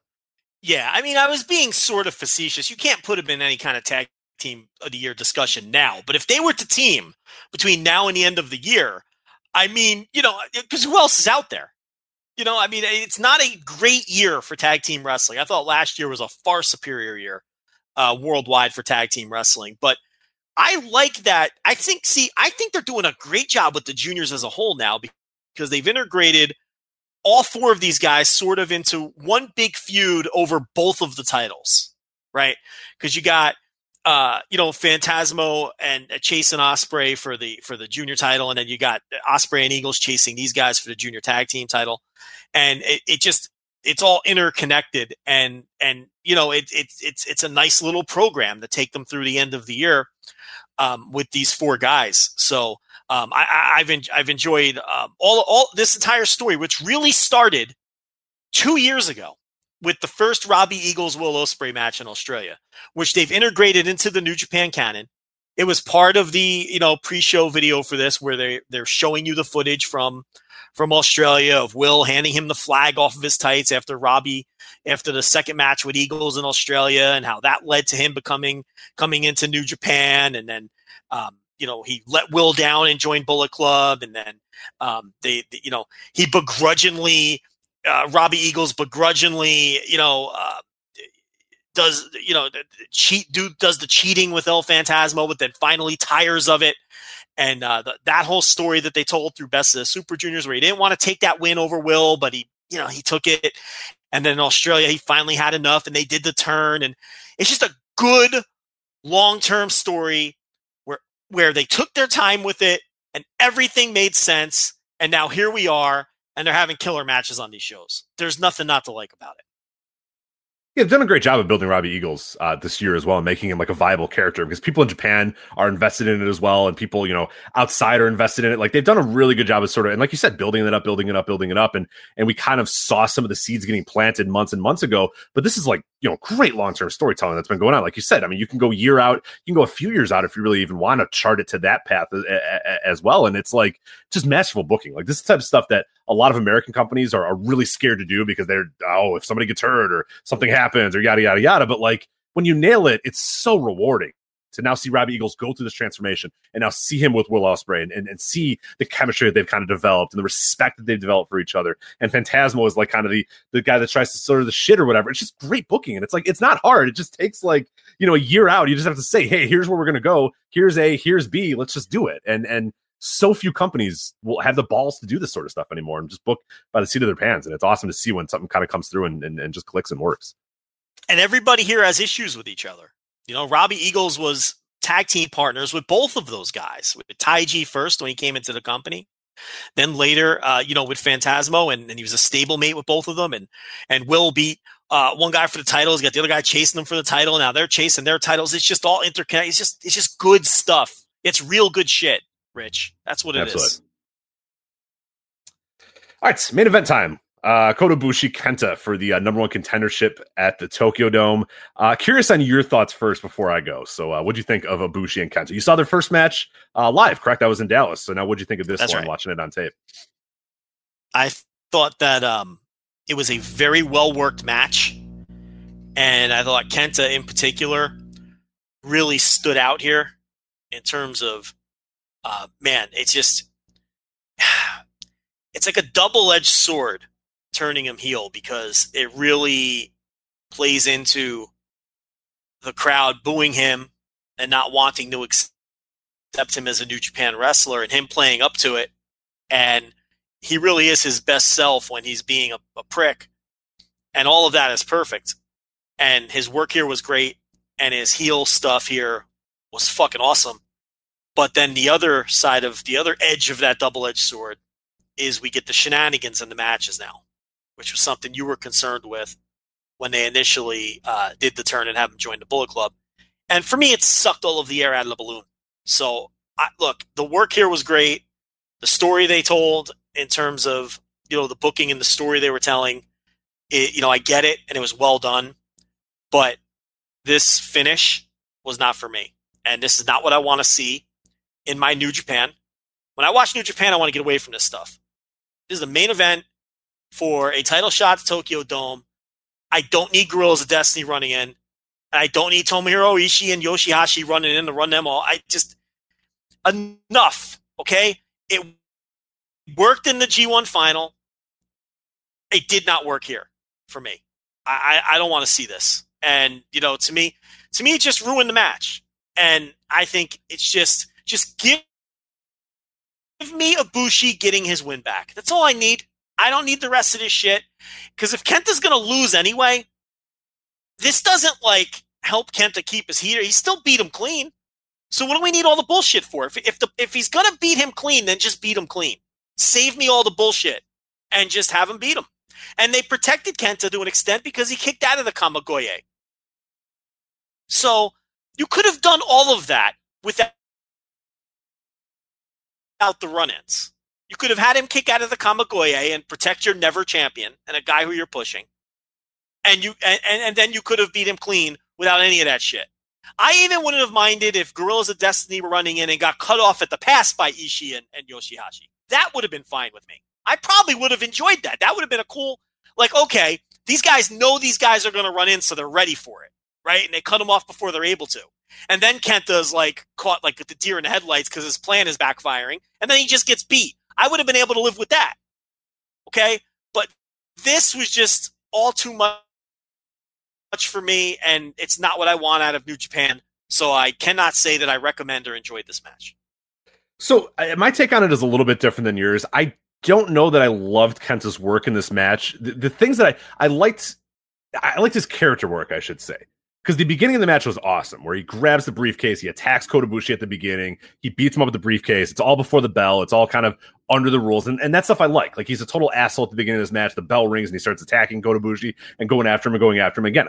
I like that idea. That was all really cool. And the finish, too, like the last few stretches of it were really cool. The character work from Kenta, I liked throughout the match. The problem that I had with a lot of the bulk of the match is it was just kind of, I don't know, I didn't feel it from him. I feel like when they're doing this heel thing, they're kind of leaning a little too much into Kenta just kind of lays on the mat and you know, methodically destroys his opponent. And like, I don't know that that's exactly what I want out of Kenta against Kota Ibushi. I know some people really enjoyed that work, and Kota Ibushi, I think, did a great job of selling the leg, but it was just times where I was just kind of bored. It just felt like these two guys laying on the mat. And again, that's not a terrible strategy against Kota Ibushi to ground him. It's just, I don't know if that's what I want out of Kenta. I don't know if I want a Kenta match where he's grinding things to a halt and just slowly and methodically working somebody over. And then you also, like you said, you add in the bullshit at the end too, where it's like, all right, look, I would have maybe been a little bit more invested in it if Kenta tried his best to say, look, I'm not going to be able to beat Kota Ibushi. He's at the top of his game, but if I take his legs out and I don't allow him to fly, and then, you know, I do everything I can, but he still just beats me, then goddamn it, I tried, but he's just a little bit better than me on this night. But the fact that, like, he grinds to a halt, all that sort of stuff happens. I didn't really love the bulk of the work, you know, throughout the middle of the match. And then it's also the bullshit shenanigans at the end. It just it took me out of it. And it really made me not enjoy the match, when at the beginning of the bit, the first 10 minutes, I was super invested because I loved the beginning. It didn't hold my attention. And then the bullshit at the end happened. And I just kind of left thinking, I don't know. I don't know. I wanted to like this match. I just didn't when it was all done. You know, we got a distraction finish in the tag team title match, which we didn't even talk about because Kenta ran down in that one. And, you know, they did and then we get, you know, the run in this match. It's like, that's WWE shit. And I watch other companies to get away from that shit. So it's like, it's just too much for me, especially on back-to-back shows like that, where I can deal with some Bullet Club shit in smaller doses. You know, and plus it's more effective that way. But if every Kenta match is going to be Guerrillas of Destiny running in, I have no use for that, and I'm not going to enjoy it. I'd rather just have Kenta, you know, attack him before the bell with the briefcase, and then just beat him up and bully him, and you know, just Kota Ibushi, who is going to be your Tokyo Dome main eventer in some form, overcome him and beat him in the end. And I don't think there's anything, especially if Kenta's going to survive one Kamigoye, because then you're protecting him anyway. I just think it's all excessive and you don't need it. And it sucked all the enjoyment out of a match that I thought was very well worked. So it's a shame. Because all that work that didn't connect with you did connect with me. I thought it was a very well worked match. But they flushed it all down the toilet. Yeah. Now, if all of this is designed to just put mega heat on Kenta, I mean, it's working. But I can't say it's not working. But it's not for me. It's not what I want out of this. Mm-hmm. So, but in some ways, it's like, you know, is that the best way to present Kenta? It's definitely working better than what they were doing before.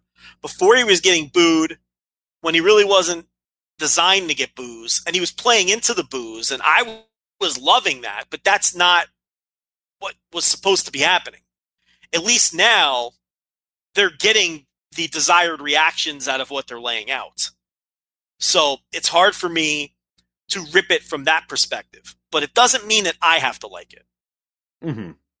And I think another thing that I haven't loved about the Kenta heel thing either, and the full leaning into it as well is kind of like I mentioned too. I think his work is, and again, like even if you like this work or not or whatever, I think that it was designed in a lot of ways. Maybe they thought or he thought or whatever, just said like, look, I can't be the Kenta of old. I'm not going to be the Kenta of old anymore. That's never going to happen. So let's try to maybe tailor my character towards a little bit of a slower, more of a calm paced sort of approach, which again, I don't hate. There's ways where it's going to be done and that's going to be good.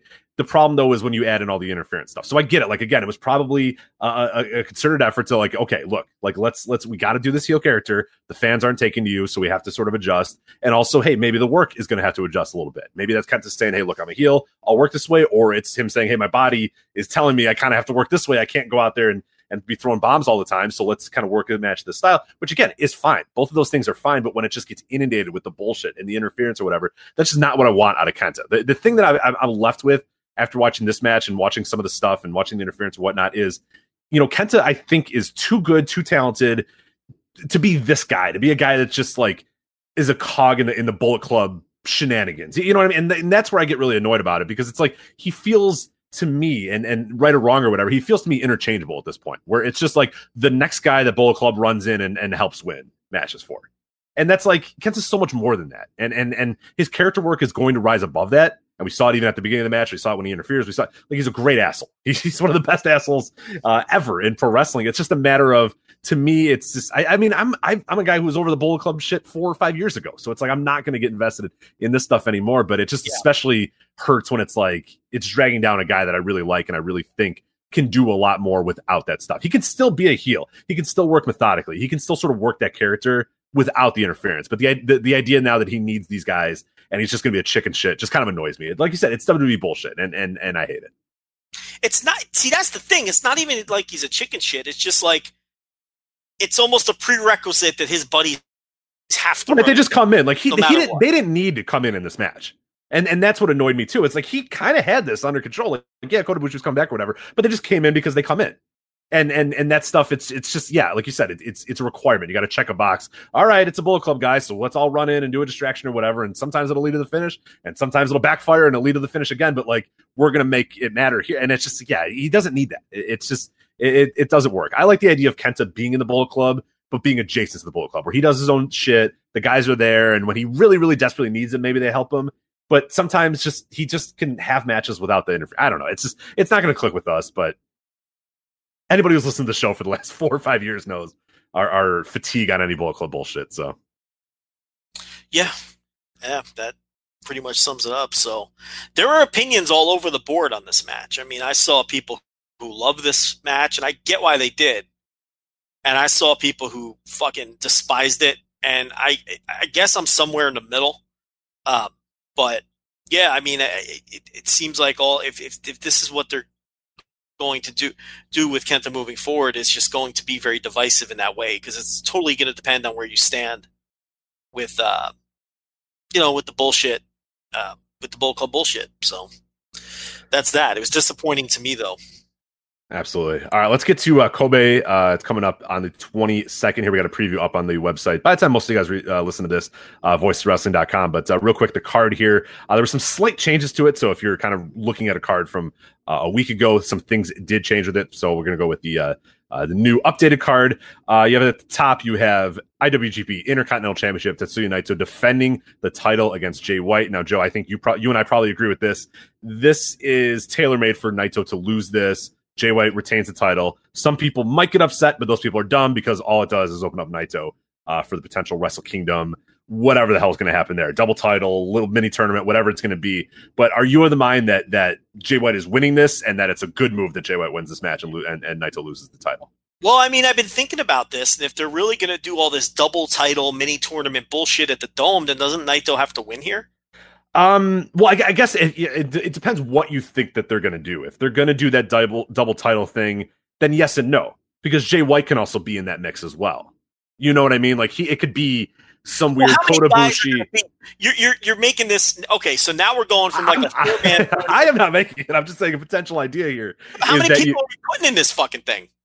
I mean, we got Zack Sabre Jr. saying he's going to win both titles. We've got Kota Ibushi. Oh, I forgot he said that. Well, he needs to shut up because no, I'm not involving him in mine. Mine is Jay White, Naito, Ibushi, and Okada. I don't want to do this. For the record, I don't want to do a mini tournament. I don't want to do a 2-day double title thing. I'm just saying if they do that, no, Zack Sabre Jr., buzz off, man. You're not involved in this. I'm doing Jay White, Naito, and Okada, Ibushi. But you're kind of right in that sense where that if it is that double title, then Naito can come in as IC champion. But some people have sort of said if they don't do this sort of, I don't know, there's a lot of moving parts here. There's a lot of ways that can kind of go. And some people feel that if Naito loses, that opens him up for whatever it's going to be. And then others, like you're saying, where if he has the title, that keeps it alive. So I don't know what to believe at this point, really.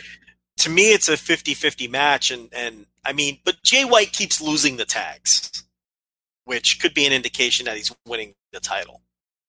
So, it's not like he's leaving Naito laying every night, which would be an indication that Naito will win. So I don't know. Look, if they're going to do this tournament thing, it really doesn't matter who wins. I guess you can have Jay White win and then, taunt Naito all the way to the Dome and then have Naito in a position where he wins both titles over the course of 2 days. He wins the Intercontinental title on night 1 back from Jay White. And that's probably where I think I just figured it out, Rich, because I am a wrestling genius. Here's what's happening. Jay White's winning this. Then it's Naito versus Jay White and Kota Ibushi versus Okada on night 1 because he won the G1. Naito wins the Intercontinental title back on night 1, and then he beats Okada on night 2 because it's harder to fill that second night, and that's the money match that they've been saving. Mm-hmm. So that's kind of the scenario that I sort of laid out as well. The Zach thing throws an entire wrench. I don't know what the fuck. Now get him out of here. Here's what's risky about it, though. Okay, here's what's risky. People don't know what's going to be on night 2 until the conclusion of night 1. Right. And then if you do Okada versus Naito on night 2, you're doing your most protected and, in theory, your best drawing match on a 1-day build. Is that smart? Or do you just have Ibushi beat Okada night 1 and then do Ibushi and Naito on night 2? You know what I mean? And then save Okada Naito for something else down the line. Maybe the next year's Dome. So there's an argument that you don't want to do Okada and Naito on what's like an 18-hour build, right? Right, exactly. And you don't want to hint at it too much either. It'd be like, hey, what could happen on night 2? Give it away. Yeah, what would be a really interesting scenario is if these guys fought each other. So yeah, there's weird ways to go about it, weird ways to approach it. I don't know. You're right. It is strange, and it would kind of, to me, I think, and Naito fans listening can kind of chime in as well. I feel like they would feel semi disappointed if Naito beats Ibushi to win that. You know what I mean? Like they want that scalp of Okada, but that's something you can do down the line if you really want to do. But it's strange. But he's been feuding with Ibushi all year, so exactly. That makes sense. Right. No, it makes sense story wise. They just want that fucking scalp. Do you hold this scalp up till next year where Okada goes what I mean? And you can do that. Yeah.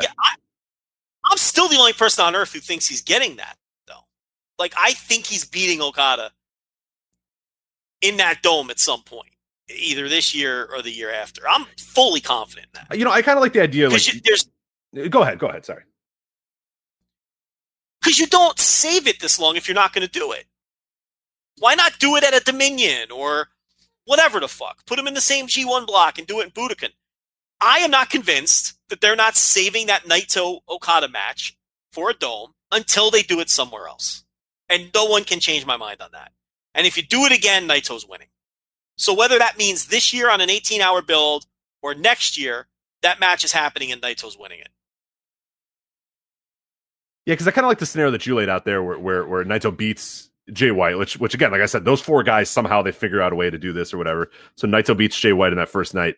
And then I like the idea of him beating Ibushi, kind of putting that to his side. Ibushi, is in that main event. And that's one that, again, is not a super protected match. They've done it a few times. It's still going to draw, and there's going to be some extra people that might walk up and see it. But like you said, it's not that you're not giving away Okada and Naito, on that small of a build. You're just not. There's no way that you're going to do that. And then maybe next year it's Okada challenging Naito or whatever. Naito has a year-long title reign or whatever scenario you want to do it. But there's just, I like that there's moving parts though. I like this idea. I don't love the idea of the double main event, 2 titles, all that sort of bullshit or whatever. But the idea is that now it throws a little bit of a wrench in this where we can't definitively say, okay, at this point right now, we know what the main event is going to be. There's a few different ways it can go. So that part of it is interesting, but I don't know. I'm kind of on the fence of exactly how to do it. But the scenario you laid out is probably the one that I have in my head. And that's probably the one that works the best. I mean, maybe the one that in my head I had Naito beating Okada, but you're absolutely right that do you want to do that in 8 hours build? I don't think you do. I think that's one that you save and make it well known months out. Hey, look, these guys are going to face each other. Now go buy your tickets versus, you'd have to hint to it a little too much for New Japan's liking to kind of make sure you get that those ticket sales for that match. So I don't know. There's a lot of scenarios. Maybe they find that the tickets go really quick just because people want to see whatever these matchups are going to be and hope. But there's a lot of moving parts. I don't know. But this kind of kicks it off. Whatever happens in this match, I think we'll have a more clear idea. Your hook for night 2, if they do this, is that you're going to see an undisputed champion crowned. Right. That's the hook. And it's like, it almost doesn't matter what the match is at that point. Right? It's kind of like a G1 final, right? It doesn't matter what the match is. Right. Ahead of time, hey, here are the big 4 stars, the biggest guys we have, and you're going to see matchups between these guys. So whatever. Maybe you don't get the match you want, but you're going to get good stuff. Right. So yeah, that's the argument for not burning it off. The counter argument is you see the advanced ticket sales, you're going to do 40,000 night 1, but it looks like you're going to do about 18,000 on night 2. Well, in that case, we need to put people in there. So let's just do Okada Naito now and hope for the walk up. But then maybe you're burning it off on a show that's not going to draw at all. See, it's tricky. It's tough. To me, I just eat shit night 2 if I have to eat shit. And I save that match for another time. It's ambitious enough trying this. But I think both shows will do well enough. But then it's like, okay, so if you do a Bushi and Naito on night 2, what do you do with Okada on night 2? Well, how about this? You do Liger and Suzuki on night 1. Why not Liger Okada on night 2, especially if there's no title at play? You know what I mean?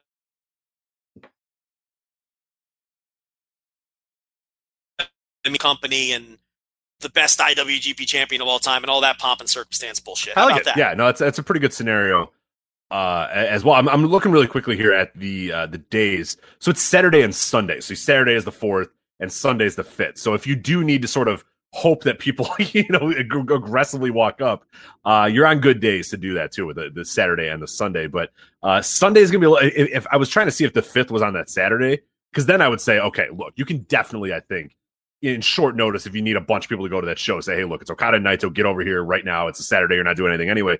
A Sunday might be a little bit of a tougher ask, maybe, but yeah. So regardless, Saturday and Sunday, it's better than like Thursday or whatever. You know what I mean? Like, it's a good idea that it's not in the middle of the week. So they can get aggressive at the walk up. But no, I like that. Yeah, you free up Okada maybe. I would hope that they don't do like a losers bracket thing, because that nobody gives a shit. You know what I mean? Nobody wants to see like Okada face Jay White, like who gives a shit? Like nobody would care about that. So I would like the idea that those guys maybe fall back and Okada does something with Liger or whatever. But again, you would want to maybe promote. This is the big issue, is that New Japan promotes their matches and like gets you excited about the matches ahead of time. So it's like this random matchup that you're talking about is awesome, but like do they work that way, or just Okada versus Liger without any build? Rich, like, listen. I don't like any of this. I don't either. Why are we doing this? I hate this. I am not on board with this. Yeah, I'm uncomfortable. I don't like this. I like my one-on-one. This at all. Yeah, I want my one-on-one Wrestle Kingdom main event. I know what I'm going to get. Right. That's right. This feels way too WWE, doing a tournament over 2 days, and this is fucking Chris Jericho beating The Rock and Steve Austin, which is fine for that company. I don't like it here. I don't like it. This isn't how they do things, and I don't like it. But I get it if they feel like that's a hook that they need to fill this building 2 days in a row. I don't know. Or we could all be wrong and we're wasting all of these months talking about a scenario that's not going to play out. But then why is every champion on the roster talking about it? Right. No, there's got to be smoke. There's way too much smoke for that there not to be a fire with this thing. I mean, they're all talking about it. All of them. So, but again, you're right. It's like you have to basically not announce anything for night 2, which is fucking weird. And I don't want either of these shows to just be loaded with fucking 6-man tags. It's not going to feel special. So the first show at minimum has to be a regular fucking Wrestle Kingdom. Great matches up and down the card. And then I guess on the second show, since you really can't announce anything, maybe you can get away with doing some tags on that one. But again, that does not feel special at all for a Dome. So I'm not on board with this. No, I would rather just load up both shows and know ahead of time what you're getting on each of them and do it that way. But I don't know. Looks like we're getting torn. Yeah, Harold, he really should have talked to us before he did this 2-day thing and this, telling everybody to talk about this thing. He really should have consulted us because we're not on board with it whatsoever. But over the last 7 years, our consultations have been nothing but successful. Yeah, I don't know why he would deviate from this. So I don't know. Why would you not listen to us now? It doesn't make any sense. But maybe he'll change things. Maybe we'll cancel that second night after listening to this. Hopefully he does. NewJapanMecca.com. Anyway, other matches on this Kobe show. We have Hiroki Goto and Shingo Takagi, which I am all fucking here for. That sounds incredible. Robbie Eagles, Kota Ibushi, and Okada. Oh, sorry. Go ahead. Why not have a match? Why not have a match where these two guys just beat the living shit out of each other? I'm all about it. What a pleasant surprise to just give us that. And why? What's the point? Nobody knows. The point is just these two men are just going to go into that ring and beat the living shit out of each other. Yeah, it's just guys kicking the shit out of each other. Just guys taking heads off. That's all we're here for, and I'm fine with that. So that works. Other matches, I said, Robbie Eagles, Kota Ibushi, and Okada versus Bushi, Evil, and Sonata. Shoyo, Will Ospreay, Yoshihashi, and Tomohiro Ishii versus Phantasmo, Ishimori, Tama Tonga, Tangaloa, and Kenta. Rocky Romero, Tiger Mask. Okay, so that match, very quick. That match they changed. Originally, Roppongi 3K were not on the opposite side of Guerrillas of Destiny. After the angle, on the previous show, then they changed the card around and made sure that they were on opposite sides. So they are definitely going to have a match at some point. Other matches as well as, like I was saying, Rocky Romero, Tiger Mask, Tanahashi, and Liger versus Dookie, Kanemaru, Zack Sabre Jr., Minoru Suzuki. Also, Togi Makabe, Hanma, and Toa Hinare versus Chase Owens, Yujiro Takahashi, and Bad Luck Fale. We got 2 Young Lion Cup matches again. We have Umino versus Carl Fredericks, and then Ren Narita versus Clark Connors. And then your Young Lion Cup leftovers match here. You got Uemura, Tsuji, Nagata versus Michael Richards, Alex Coughlin, and Manabu Nakanishi. So that's the Kobe show. I guess on paper it has the potential to be probably better than those other 2 shows. I mean, the top 2 matches should both be pretty good. The semi-main event, or the 6-man tag with Eagles, Bushi, and Okada should be pretty fun as well. But yeah, I have high hopes for Kobe, and hopefully it is better than the other 2. Not that the other 2 were bad per se. I mean, Beipu was bad, Kagoshima was okay, but Kobe, I have some pretty high hopes for with those top 2 matches. So we'll see. Yeah, I mean, a lot of people just skip out on Destruction because they're usually not good shows. They're split into 3, so you're really spreading things thin. I don't know. There's a lot of filler on that show. But they put Evil opposite of Bushi too now. That was another change. Because he's going to be the next briefcase challenger. So there's that too. But yeah, I don't know. I don't have real high hopes for it, but I hope the top stuff is real good. Yeah, there's a good chance I maybe just watch the top 2 matches again, because that's been the best way to, I think, go about this Destruction tour, unfortunately. But we'll see how it goes with Destruction and Kobe. Like I said, preview up on the website right now, voiceswrestling.com as well, if you want to read a written preview, getting a little bit more of an idea of what's going on with that show. All right, Joe, it is time to get to America, and we got to talk about WWE Clash of Champions 2019. Joe, I did not watch the hashtag WWE Cock. Did you happen to watch the hashtag WWE Cock, though? You didn't watch the Cock? I did not watch the Cock, unfortunately. How do you have a hashtag that says cock? I cannot believe that I can't believe that nobody said, guys, maybe go with, maybe throw a T in there, maybe go with WWE Clash, maybe just say Clash Kickoff, like maybe don't go with WWE COC Kickoff, aka WWE COCK. I cannot. No, it was COC. It was COCK. It was Clash of Champions Kickoff. Yes. For the kickoff. But was that the official hashtag? I don't know if it was for sure, but I saw a lot of people. I saw a lot of people bringing it up. Yeah, everybody used Everyone it, so I don't know if it was the official one or not. But was it just fans kind of going into business for themselves and then it took off? You see what I'm saying? Oh, I see. Okay. Well, I wasn't there live while it was happening. I just remember when I popped in, I was 1,000 WWE cock tweets, but that might have just been our circle that was doing it. Yeah, maybe, hopefully not the official one that they did, but we'll see. I mean, we're not going to see, but I hope someone chose that. I hope someone chose the hashtag cock. How does that slip through though? Like someone's got to put. Yeah. Okay. So what I'm looking at, it does not look like indeed that it was. They just used WWE Clash. They did not use WWE cock, but it gained some steam though. It did. Yeah, like half of our. A lot of people used. Sorry, we're having. And by the way, if you're wondering why Joe and I our connections have been shit this entire night, so that's why we're talking over each other sometimes here. So we're trying our best, but we have to kind of predict when the other one is done talking. Really? When they're done talking.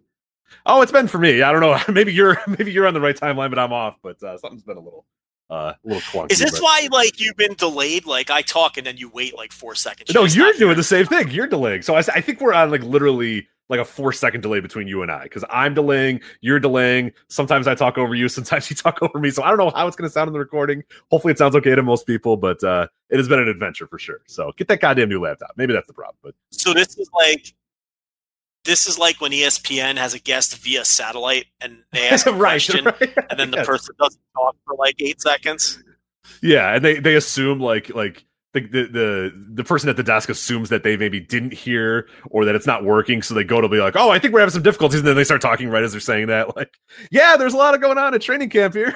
Like, it just has that like weird little thing. That's kind of what this entire show's been. So hopefully it comes across a little bit better to most other people. We're kind of perfectionists, so maybe it doesn't matter to most people. But anyway, WWE cock here. We had Drew Gulak, Humberto Carrillo, and Lince Dorado. You didn't watch any of the cock though, right? So why are we even talking? I didn't watch the cock. So what are we doing? Just blow through the cock.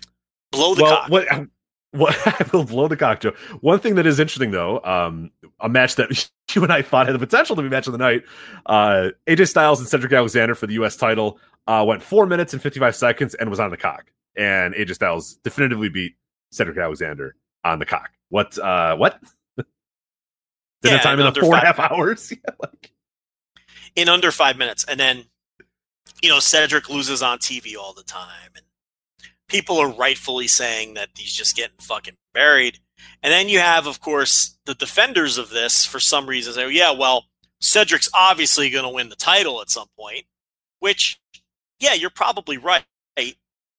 But he's not going to get over because he's just getting his ass kicked on his way to winning the title at some point. But he's adjacent to stars. He's adjacent to stars, though, Joe. Like, you get over by getting your ass kicked by stars. Like, except you don't, because you don't. That's wrong. That's not true. That's 100% wrong. But that's how people are, like, defending this. Like, okay, and you know damn well when he wins the title too, Rich, it's going to be on, like, a roll-up. You just know it. He's gonna schoolboy AJ Styles after being dominated for 12 minutes. Right. They're gonna hand him the title. He's gonna look at it like it's the greatest thing he's ever seen in his life. The shocked face, and he's gonna run around the ring and go nuts while the heel complains at the referee about the tights or that he got rolled up or whatever. And they're gonna go, "Oh, he did it! I can't believe Cedric Alexander did it!" It's like he's gonna celebrate. He's gonna celebrate like he didn't even expect to win.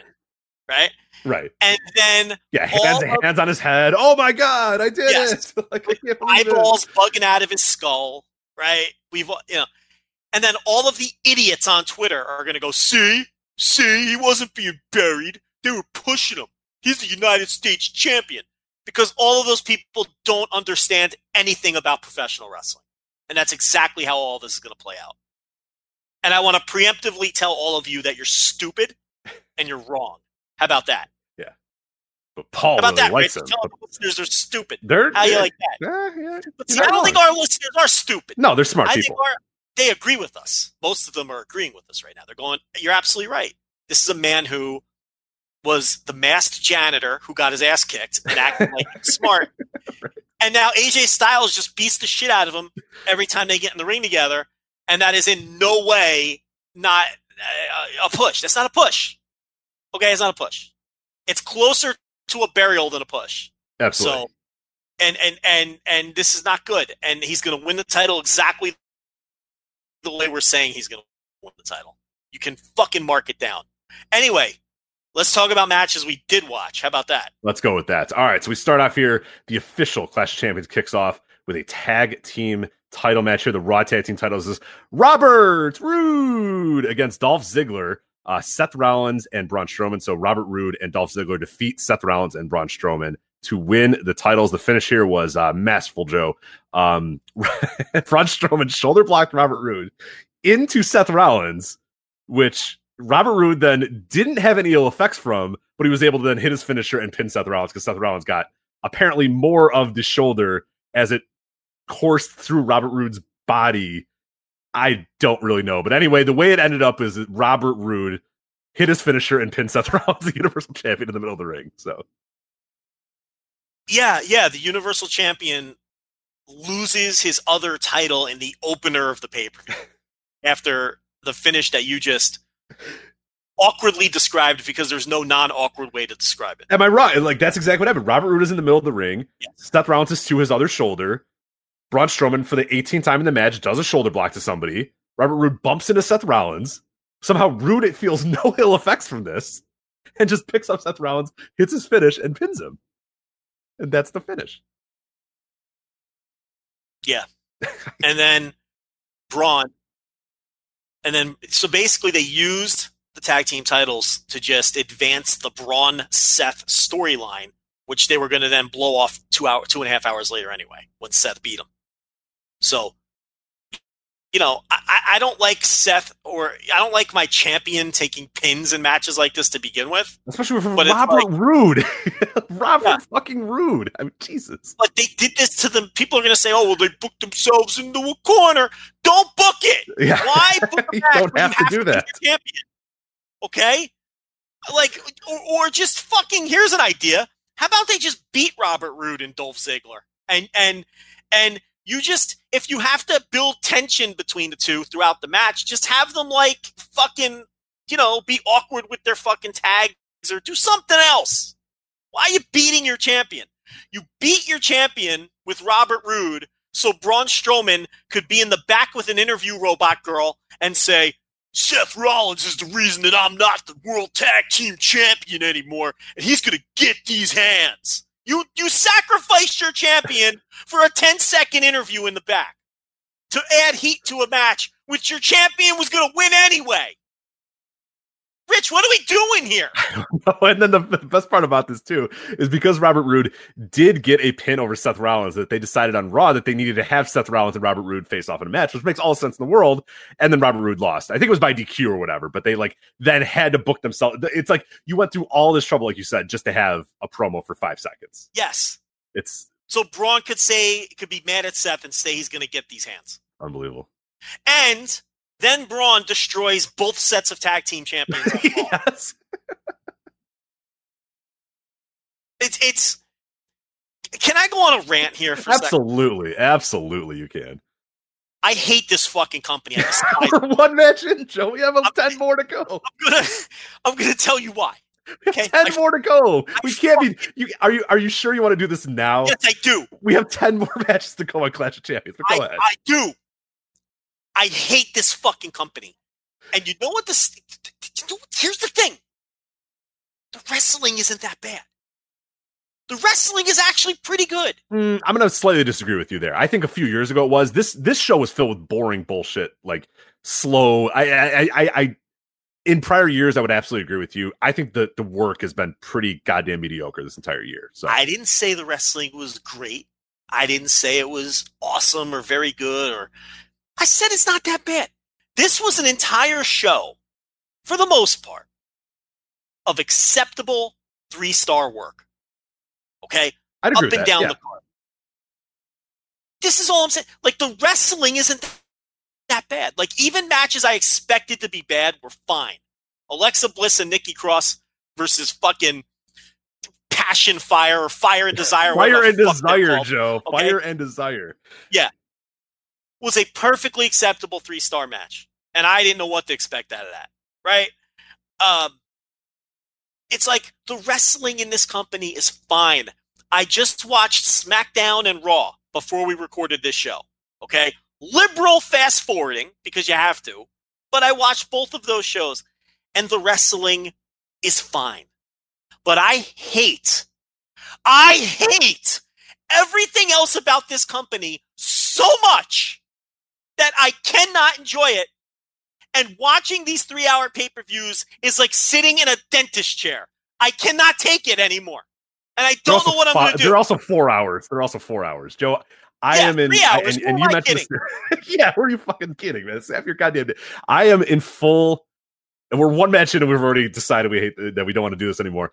I am in full, and I guess this is a good time to bring it up. If we want to start maybe just doing the big shows and not doing every little rinky-dink fucking pay-per-view, especially in the next few weeks, as NXT is going to go to Wednesdays and AEW is going to start a TV show and AEW is going to run more, I am fully in favor, because I had the same thing as you. I'm watching this and my eyes are just glazing over and I'm going, my God. In my head, I'm thinking of everything else I could be doing with my life, and I'm sitting here watching this shit show, and it's just like, and I wish it was fun bad too. It's not. It's such a waste of time. It's not entertaining at all, even though the wrestling isn't that bad, because the booking and the storytelling is utter shit. It's utter shit. Look at what they did in this match we just talked about. It's shit.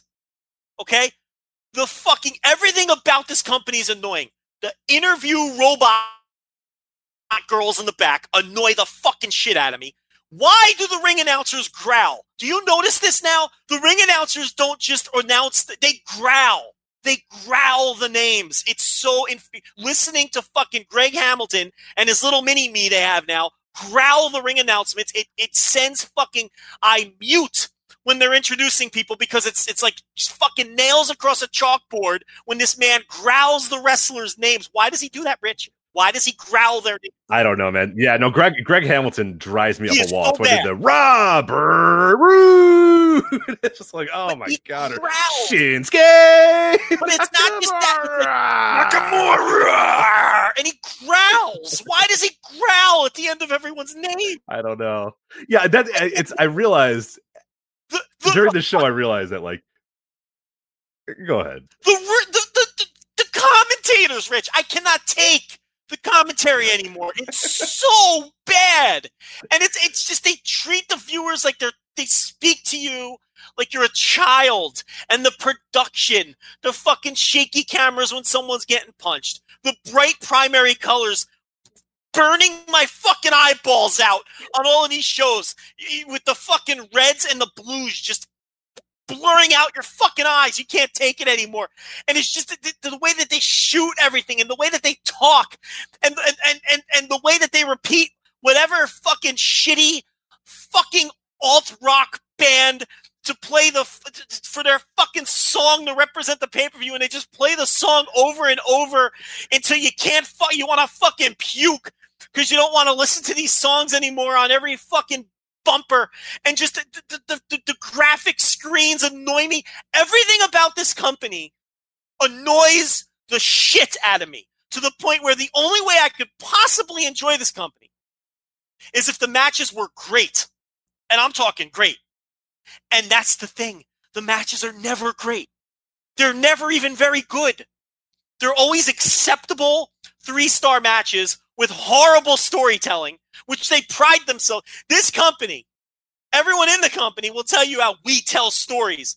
And what they don't understand is that like the weakest aspect of this company is the stories they tell. Right. We're going to talk about the next match we're going to talk about is an absolute abomination of the heel babyface dynamic, the Bayley Charlotte one.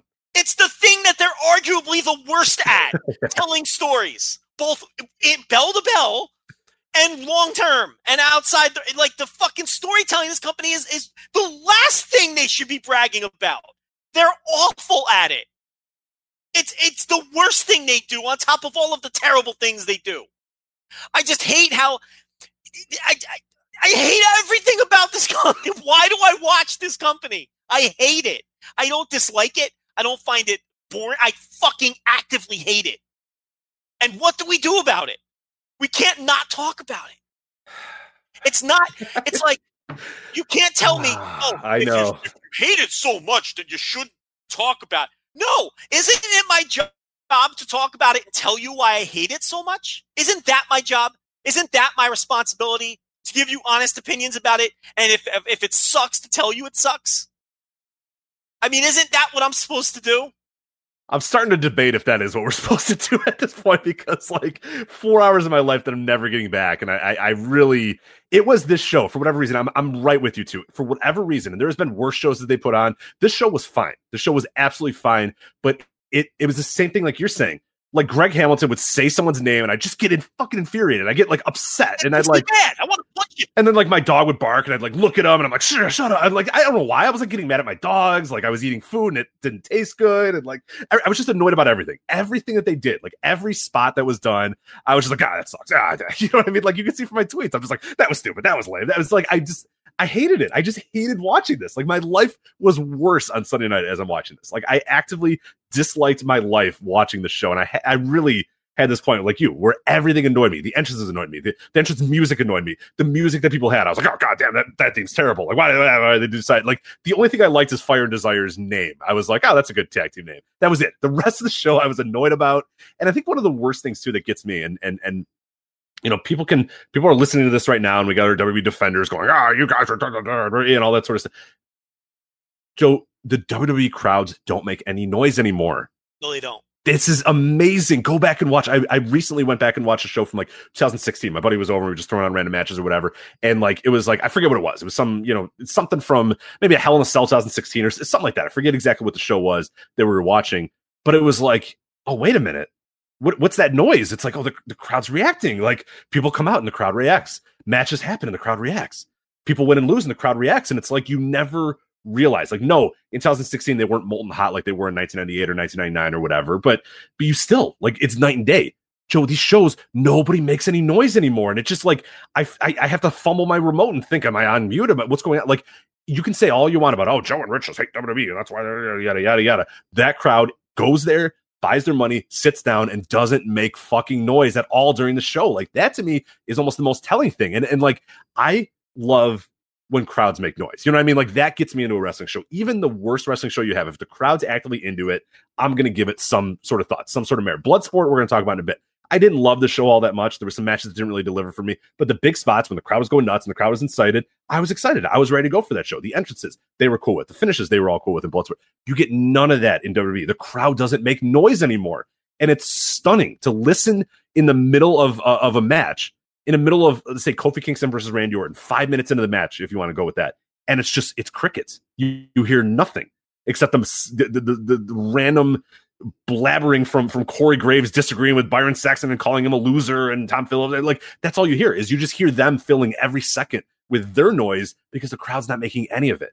And it's startling. And I think that's the thing that gets me the most, is it's like, you can say whatever you want about Joe and Rich and yada, yada, yada, and yada, whatever. The crowd don't care anymore. They don't care. Nobody gets crowd reactions anymore. And that is so telling and so awful. But man, I was right with you watching this show.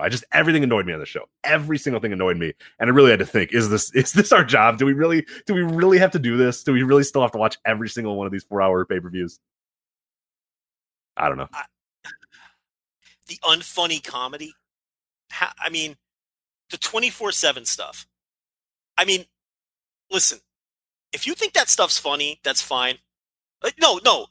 Check that. No, it's not. No, you're an idiot. You're an idiot if you think it's funny. What's wrong with you? If you genuinely think R-Truth and Carmella are funny, what the fuck is wrong with you as a human being? Like, why? How is it how is any of that funny? Right? They dress up in a fucking costume. It's the same every time, and then all of the fucking jabronis chase them around the building. Rich? What's funny about it? What is funny about that? Or entertaining about that 24/7 title? Oh my God, Joe! This segment too, and this one got me again. This is when I knew I was just infuriated from the show. We're jumping ahead a little bit because I think this happened before the Alexa Bliss Nikki Cross match. But so they're backstage, and Alexa Bliss and Nikki Cross are doing their promo with insert robotic WWE backstage interviewer, and the boom mic falls into Alexa Bliss's face, and you're supposed to think, oh, what a gaffe, that boom mic fell in her face or whatever. And then you find out that it's R-Truth and Carmella who are holding the boom mic. Yes. R-Truth then says, oh, don't tell anybody that I'm here, or oh, don't make a big scene, like I'm trying to I'm playing, I'm in costume, I'm in character, whatever. And Alexa Bliss grabs the boom mic and says, "Hey, everybody, R-Truth's back here if you want to get that 24/7 title." Yeah. And then a parade of geeks come running in and go, like, "Thanks, Alexa." And Joe, I lost my goddamn mind because, okay. Because I think people are going to say, "Oh, it's fun. Just let it go." No, basic logic. no, it's not fun. What's fun It's about not it? fun. It's basic logic is so you have this camera shot with R-Truth clearly visible on said camera shot, right? Basic logic. Basic logic. you, you said it's basic logic. Do you know what you're talking about here? Did we just I know. unfold the booking of Seth Rollins? Oh my and you're going to go, God. no, it's basic logic, Joe. It's basic logic. No, I'm saying it's opposite of basic logic. It's the opposite because R-Truth is on the camera. So you see R-Truth. So presumably the 24/7 geeks are watching a monitor backstage, right? So they're watching a monitor backstage. So they hear Alexa Bliss say, "Hey, everybody, R-Truth is back here." But they didn't need to because they just saw R-Truth and he just talked on camera. So they heard Alexa say, "R-Truth is here." They didn't see R-Truth apparently. So that when Alexa says, "Hey, R-Truth's right here," on the same camera shot that also shows R-Truth is right there, they all start running in then and go, "Oh, R-Truth's here." And then Drake Maverick stops and goes, "Oh, thanks, Alexa," in between not fucking his wife. Right. What the fuck? Because he wants a title where everyone wants to beat you up 24 hours a day. Why do you even want the title? I don't understand why you want that. Why would you want that title? Basic logic. Explain the basic logic as to why you'd even want this title. I don't understand. They've never explained that. I guess we're just supposed to enjoy it, Rich. Just turn your fucking brain off. I can't do that. No, I'm not going to. Sorry. Don't listen to the show if you want to turn our brains off. Yeah, it's not going to happen. Yeah, I know. I cannot do that. I can't accept it. It's just bad. The bad comedy. It infuriates me every time a robot interview girl does one of them interviews. It's vapid. It adds nothing to the shows. It's just the most overproduced shit. It's just all overproduced shit. It's the only way I can put it. With incredibly just acceptable wrestling, which isn't good enough when the rest of it is just utterly annoying. And I genuinely question people who look forward to this shit and watch all of it. What are you enjoying about this? Like, explain to me what you enjoy about. I would love for people to explain to me what they enjoy about this. I cannot figure. Is it just about seeing what color Sasha Banks' hair is? Is that listen, I'm not judging you. If that's all it is, just tell me. I get the idea that people just want to see what color Sasha Banks' hair is and fucking see what kind of zaniness fucking Carmella could get into with R-Truth. And if that's what you're enjoying about it, fine. But it's like, I don't understand. It's not wrestling. You're not watching it for what's good about wrestling then. Because there's nothing in this company that is what's good. Like the good things about wrestling, none of them exist in this company. The matches aren't great.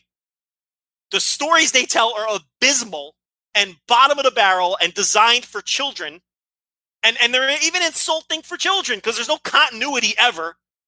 They change on a whim. So the stories are terrible, right? So that's not the hook. The wrestling's not great. So that's not the hook. It's overproduced. So that's not the hook. What is it that you enjoy? Is it just the personalities? Is that it? Familiarity, I think. It's just, habit. Yeah. Do you have to get your weekly dose of fucking Mandy Rose because you fucking, for whatever reason, you think she's... I mean, is that all it is? Is that the attraction? We know that people are leaving in droves, but the ones that are staying and enjoying this and watching everything, what is it about this that's appealing to you? Because it cannot possibly be anything having to do with the wrestling product. It can't be. I'm baffled at the people who defend it because I don't know what it is exactly that they like. I don't understand. And I don't know how to handle this or what to do. Because I watched this show the same way you did. Like, this is such a waste of my time. I hate this. I just think of the 4 hours of other wrestling I can watch across the world, in America, old stuff, stuff I've never seen before. And this wasn't even bad. Like, this wasn't a normal show. Well, I think that's what made it worse. I think, again, that's what made it worse is I was watching this going, this is all perfectly fine, but I hate my life because I'm watching it.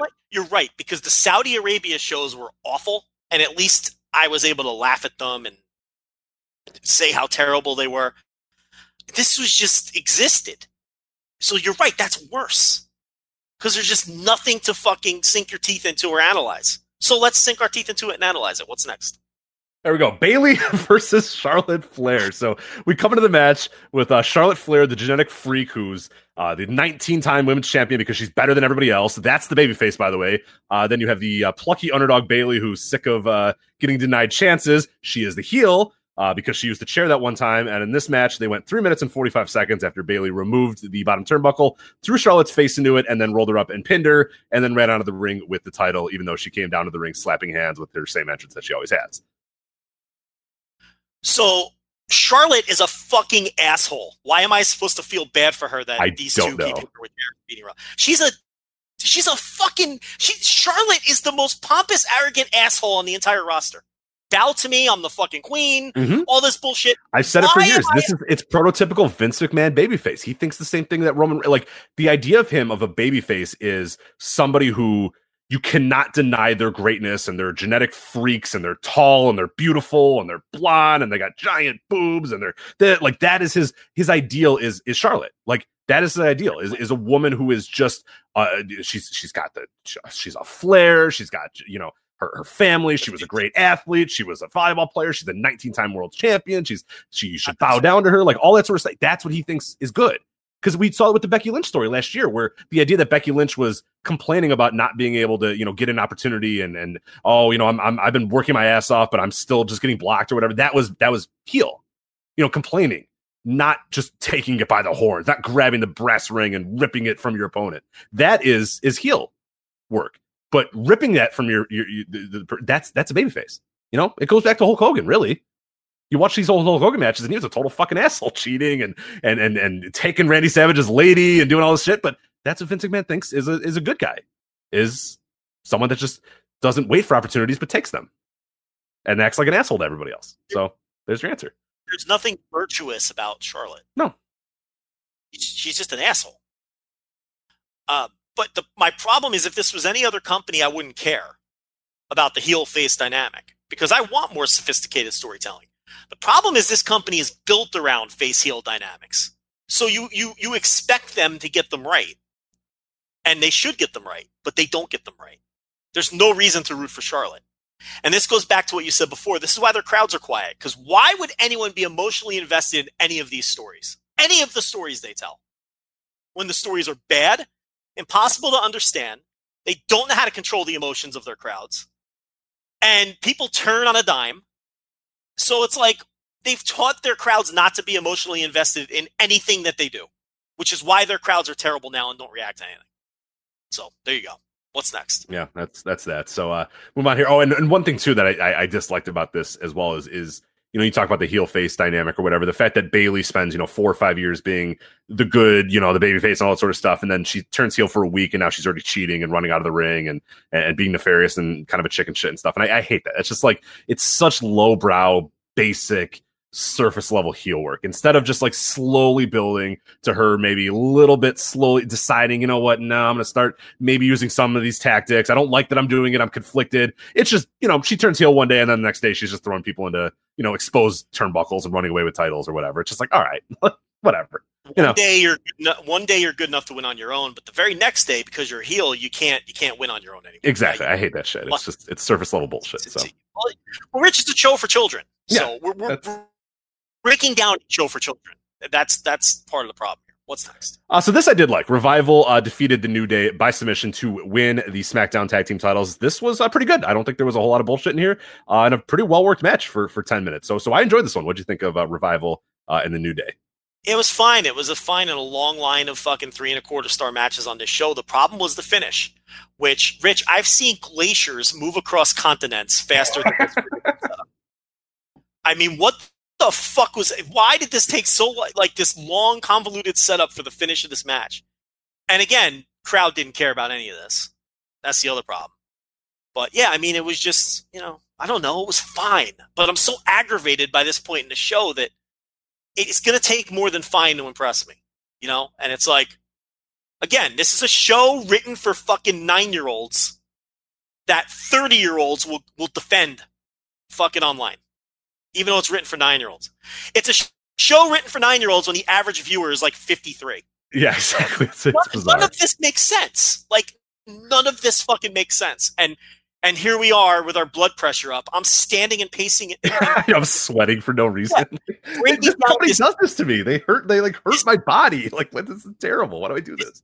Dopey, stupid children's show that 50-year-olds are watching, and we're getting our fucking blood pressure worked up over it. What's that? We're the idiots. Anyway, Alexa Bliss and Nikki Cross, they defeat Mandy Rose and Sonya Deville, Fire and Desire, to retain the women's tag team titles. Do you care anymore about this? It's shockingly inoffensive. It was pretty good.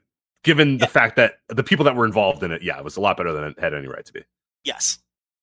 All right, Shinsuke Nakamura defeated The Miz to retain his Intercontinental Championship. Sami Zayn was on the outside being annoying and loud. And Joe, I don't remember anything about this match, so hopefully you do, because I'm reading it and I kind of forgot it even existed. So it's because it was an 8-minute SmackDown match. I mean, this was basically a fucking 4-hour SmackDown is what this was. But yeah, there's nothing really to talk about here. It was fine. And then a match that may be the most overrated match I've ever seen in real time in my life. Sasha Banks defeats Becky Lynch by disqualification, Raw Women's title, in 20 minutes. Man, I saw people fucking loving this match and talking about the energy in the crowd. And maybe this is just me being jaded, but I just didn't buy it. I just didn't get the vibe that other people got. And then you have the DQ finish was essentially just, it kind of gets thrown out. Like the match just, nobody ever rings a bell. Becky Lynch hits a referee with a chair in the shoulder, the lightest chair shot ever, and then they brawl on the outside for 10 minutes without the referee ever getting up. Then they get back in the ring, and Becky is, I guess, disqualified. The bell never rings. She just walks to the back with the title, and that's it. Yeah, I mean, I thought this was the best match on the show. Because at least it had some intensity, and the crowd was into it, and I don't know. What do you want me to say? I thought it was the best match on the show, though. I'd go like 3.5, and I thought it had intensity and the crowd was. Now I'm just repeating myself. What exactly? Yeah, just move on. This is stupid. We got Bloodsport to talk about. Kofi Kingston, Randy Orton. Exactly what we've been saying forever. Kofi Kingston comes out, gets Joe. The reaction that he got was sad. That New Day music plays, and you have like 8 people being like, "Yeah, Kofi," and it's just like, "Oh my god, this guy is going to eat the biggest F5 on that first episode of SmackDown and get pinned and be right back in the mid card doing tag team title matches." This thing ain't working, and this match did not work either. Oh my god, was this just a never-ending bore fest? This 20-minute match with Orton. Yeah, we've talked about it at length. It's a shame, but this is one of the worst world title reigns that this company's ever seen. Like, of any length. I'm not talking about when someone holds the title for fucking 2 days. But of a substantial, real title reign, this is one of the worst they've ever had. I mean, Kofi Kingston has yet to crack like 2 stars in any of these title defenses. It fucking peaked with the title win, and he should have lost it the next night. That was the story. The story was him winning the title from Daniel Bryan. At the end of the day, Kofi Kingston is a mid-card wrestler. That might be hard to hear for some people, but that's what he is. He's a nice little mid-card wrestler. If anything, if we've learned anything from this title reign, is that Kofi ain't it. I mean, the matches are not good. And ratings have just plummeted, almost immediately from the moment he won the title. There's no interest in him. He doesn't even get crowd reactions anymore. He got no. You weren't exaggerating. This was telling. Crowd. Yeah, go back and watch this. Like, listen to the crowd noise and look at the crowd too. It's not like maybe it was poorly mic'd or whatever you want. And nobody stood up, nobody moved. It was just like, here comes Kofi. Like, okay, here we go. It was startling. Rich, there was a smattering of boos. There was a smattering of boos for this man. It has not worked out at all. And like we said last week, it's Fox time. It's big boy time. I mean, they already did the angle. Brock is going to beat him. Oh, he's going to beat that guy in 35 seconds with an F5, and that's it. Well, I mean, I don't know if they'll squash him. It wouldn't shock me. They're going to squash him. Are you kidding? It wouldn't shock me. But will they have him be feisty? Possibly. I don't think they should squash him. Brock ain't going in there for 5 minutes, man. Get out of here. He's winning in a minute. I don't think they should squash him. I think Kofi should put up a fight and try to get the crowd into the match, and then Brock, hits the F5 and win. But I don't think they should squash him. I don't think that's the right story. It's not Kofi's. Kofi's story has been the whole fighting champion thing. And I agree. I know what's going to happen, though. I'm with you 100%. Yeah. I don't think they should squash him, but I wouldn't shock me if they do. But I do think they should put the title on Brock. I mean, it's the right business decision. You can't have this guy as your champion on Fox. You can't have this guy who does not get good crowd reactions and doesn't have good matches and just has been bad. Okay, to be charitable, has been neutral for business. We all know he's been bad for business. If you're looking at numbers. As your champion, when this Fox thing has to work. It has to work. You cannot fail on Fox. This is their fucking... The revenue they're getting from this, it has to work. So you put it on a real star. They gave him a chance. It has not worked out. So I think we all saw this coming, and I don't even think it's the wrong move. I mean, again, he goes out there and just has a flat-ass 2-star match that the crowd doesn't care about. So, I don't know. It's like a broken record with these Kofi title matches. Yeah. They just do nothing for you. Well, it's such a lame title. It does stink. Yeah, it kind of sucks because there was so much potential in there. And I think that if things went well and maybe they did some things differently, it could have worked. But like you said, at the end of the day, when the bell rings, he's just not bringing it. And I know it's against Orton. I know it's very tough to get, great matches out of Orton. But Kofi is not. We talk about the brass ring or whatever, making it work. I don't think Kofi's out there making these matches any better than they would be if he was in there against anybody else other than Randy Orton. Yeah, got a great match against Daniel Bryan. Again, not too difficult. Join the list, but everyone else he's faced, it hasn't clicked on that same level. And Orton does drag things down, but Kofi's just not jumping off the screen. He's not. I mean, you can have a good match with Randy Orton. It's possible to still have a good match with Randy Orton. It's not impossible, but he hasn't. The other thing about the Daniel Bryan match, though, is people were invested because the build to that was so good and the story was so good. But again, it should have ended there. He's a guy who's a popular mid-carder. That's what he is. And I think that this title reign has proved that. And, I get, maybe, okay, we're capturing lightning in a bottle here, but it's obvious that they weren't. The story that people wanted here was him winning the title. The story of him holding the title, people just don't find it compelling. Mm-hmm. That's the bottom line. Look, crowd reactions and the ratings and the business metrics tell the story. People are not compelled by this title reign. And on top of that, it'd be one thing if he's out there having killer matches. He's having, oh God, these matches are just so dry on top of it. Right. There's no aspect of it you can defend. There's no aspect. No aspect of it. None. Yeah, Brock has to win. Yeah, and he definitely will. All right, move on here. Last two matches here. Eric Rowan defeats Roman Reigns in a no disqualification match with lots of stairs. Eric Rowan loves his stairs. That is at least in canon that Eric Rowan is a stair guy. Yeah, that stairs match with Big Show many moons ago, but a lot of stairs in this, a lot of fighting on the outside, some table spots. What do you think of Eric Rowan and Roman Reigns? Very bored by this. And the worst part about this, if I were Paul Heyman or Eric Bischoff or whoever, and I really genuinely, truly had power, and it looks like Paul Heyman does have some power. Okay. First thing I would do is ban announcer table spots for a year. Why does every fucking pay-per-view have to have somebody going through in multiple matches? People have to go through these fucking announce tables. Okay. And they're not even big spots anymore because people are so immune to them. They're like transition spots, putting someone through a table. At one point, Roman Reigns went through a table in this match and popped up in like 15 seconds, and then they went and brawled into the crowd. Yeah, they're nothing anymore. They're transition spots. They just exist because you got to check a box of, okay, let's go through the announcers. Like they're utterly meaningless at this point.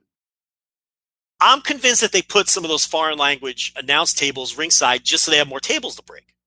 I mean, why was the German announce table out there on this show? So they had another set of tables to break. for another match. It's bad enough you do it in multiple matches, which takes the steam off of it. You know, whoever did it earlier in the show, it takes all the, but no one fucking cares about those spots. Don't even get reactions anymore. Rowan put Reigns through a table, it got no reaction, and then Roman popped right up. And they did a walk-in brawl into the, you know, that area, but whatever that area is called, between the crowd, the production area. And then they did another table spot within 5 minutes. Enough with the table spots. You know, it's just the go-to. And I don't know, this was just generic and boring, and it didn't hook me. And I don't care about either of these people, and I don't know. What was the next match? And then the next match, the final match, Seth Rollins defeating Braun Strowman to retain his WWE Universal Championship. Yeah, again, it was fine. You know, nice little 3-star match. They worked their asses off in this match. They did. But it's like, and here's the other thing. Seth is such a fucking geek. It's like, that's why he's not working either and not connecting. Because he's a fucking dork. Like, why would anyone rally behind this guy? And then on Raw, he gets, you know, fucking Bray, the fucking killer clown, fucking attacks him at the end of the Raw, and the lights are flickering, and Seth's sitting there with his eyes closed, and it's all fucking hokey and melodramatic and nonsense. And, like, Seth is just such a geek, though, that why would I feel bad for him? Like, he's a nerd. Like, I don't know how else to describe it. Like, he's just a fucking, the way his promo style, the way he talks, the way he carries himself. He's like a try-hard geek, and he's not connecting with audiences either, and hasn't since he won the title either time. You know, count the couple weeks they didn't have it. And they just have a serious, serious problem with creating, and this is not news to anyone, baby faces and baby face champions. They just are terrible at it, and the ones that they have chosen haven't worked, either one of them. And, you know, it's hard to really be super invested in these Seth Rollins matches because, I don't know, he's just a guy that I don't give a fuck about and never will. Yeah, there might be a segment of the audience that's still kind of invested in Seth. I'm kind of over it. I'm kind of done with it. Why are the ratings what they are then? No, it's true. Yeah, I mean, I don't think people are invested in Seth Rollins. I really don't. You know, his title reign between WrestleMania and when he lost it to Brock with the cash-in, ratings were in a free fall. Attendance was in a free fall. All the business metrics are in a free fall.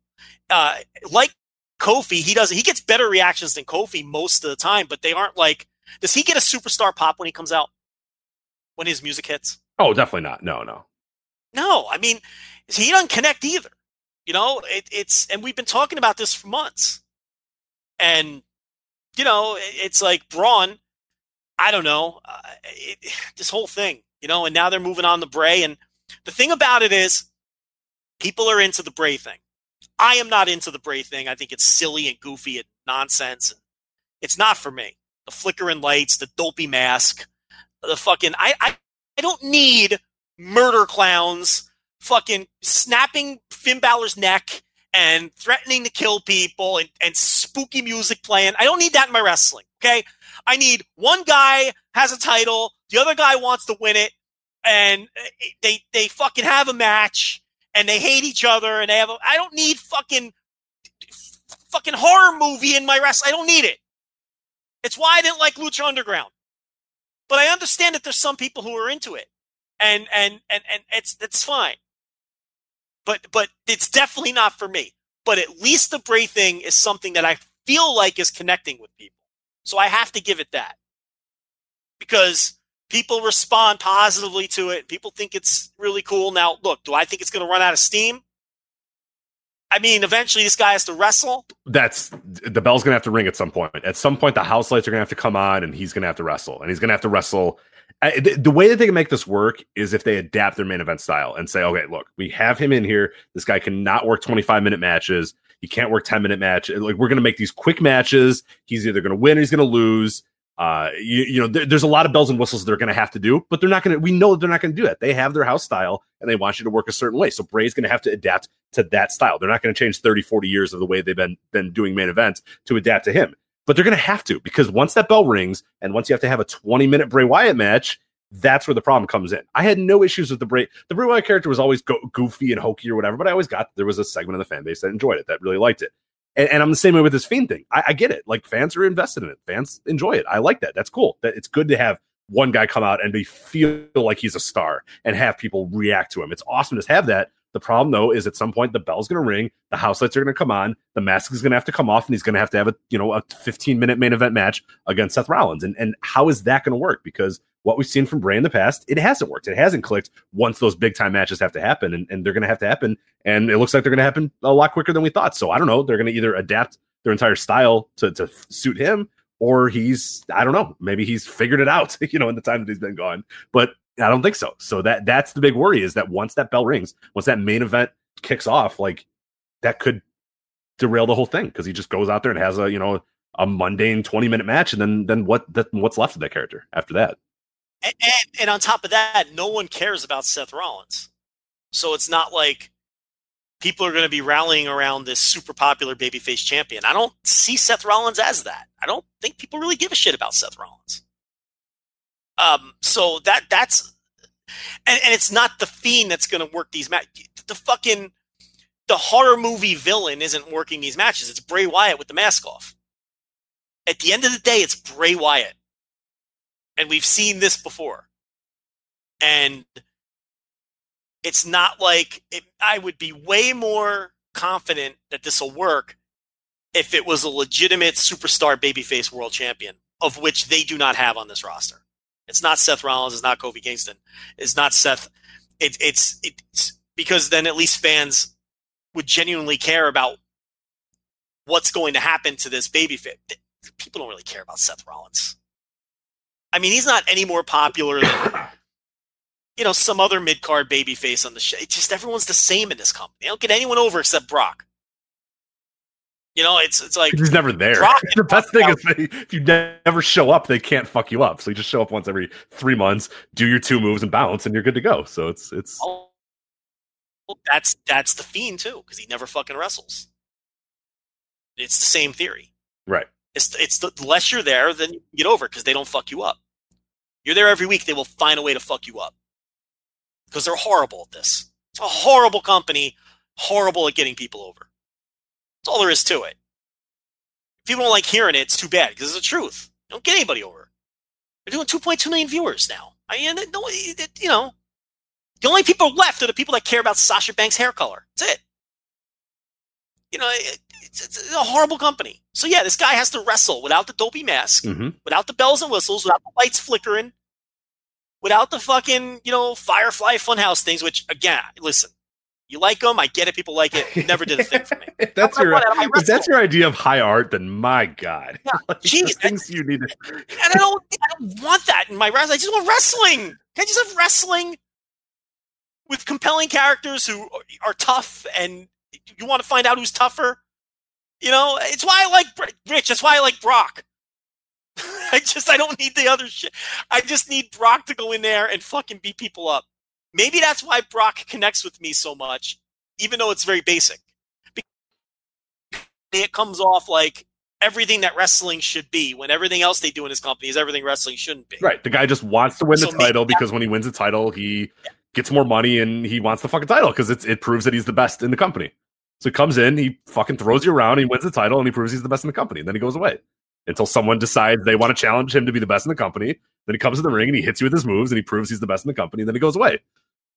It's perfect. I love it. I love it too, man. I'm still on board. So I didn't even plan on being this negative with this segment. I didn't. It just happened because I fucking hate it. And it's like, you're usually the one that, and I'm always needling you and trying to take you through it and trying to be the optimistic voice. Something snapped in me.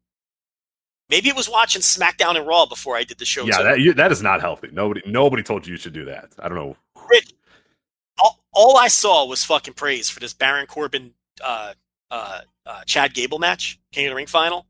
Oh my God, Baron Corbin's making such strides. This was such a great match. I'm like, okay, I'll check it out, right? Like, I don't know. I'll fucking watch it. Sure. Be fair. Gotta be fair, right? Rich, holy shit. Please do me a favor and watch this match and tell me I'm not crazy. This was the most basic. I'm not going to. No, I don't want to. I'm not going to. I don't. No. This was the most Baron Corbin match. Like, you've seen this match so many times. Baron Corbin is his usual average, nothing, fucking 5 out of 10 self. And then the smaller, better opponent carries the entire fucking match, bumps all over the building for him, and does all the work. And at the end of the day, you just watched a 2 3/4 star match or a 3-star match.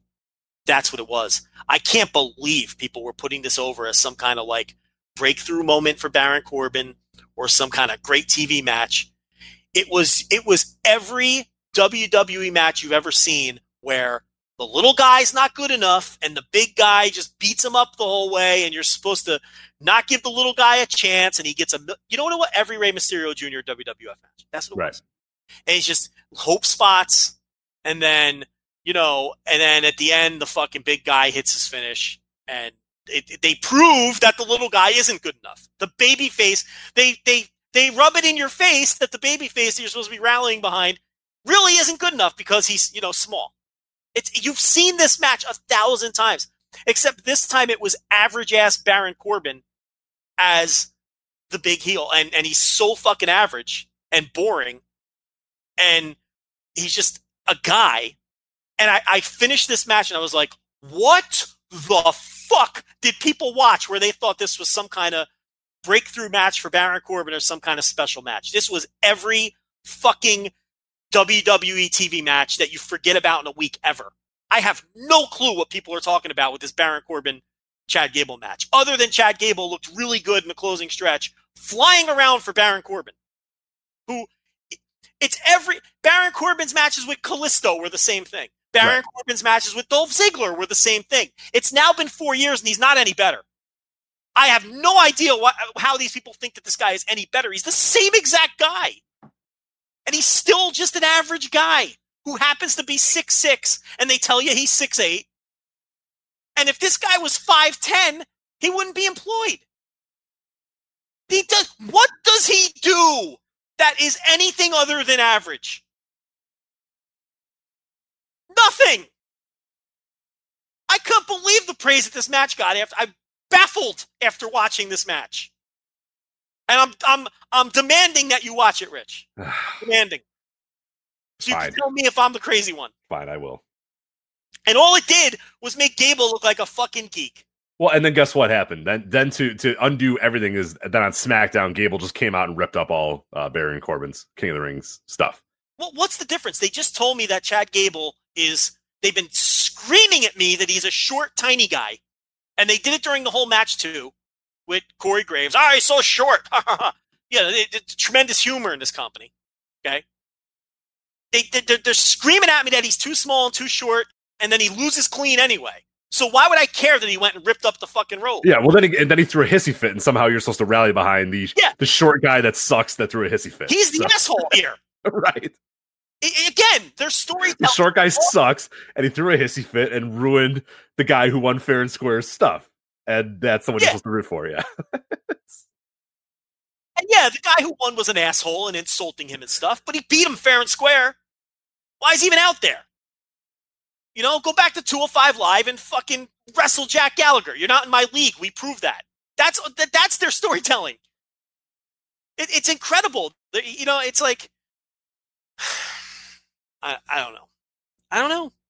It's the floor is just, it's like the expectations are just so low that anything that's even mildly okay or passable, the people who watch this company think it's great. An average TV match with a fucking barely average wrestler in a story that you've seen 100 times, and people are raving about it like it was great television.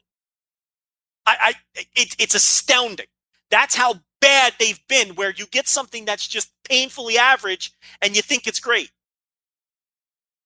Maybe that's their strategy. Let's be fucking awful for a year before we get on Fox. And then if we're average, people think we're great. Maybe that's the strategy. Maybe it's not an awful one either. Because my God, was that a nothing match with a complete non-entity like Baron Corbin. And now we have to hear about what a great heel Baron Corbin. The last time we heard about what a great heel Baron Corbin was, he drew the worst shitty Tacoma show. Yeah. Oh my God. Stop he drew 2,500 fans. They put that great heel in a main event in a pay-per-view, and he drew like 3,000 fans, and they had to curtain off half the building. I don't want to hear about what a great heel he is.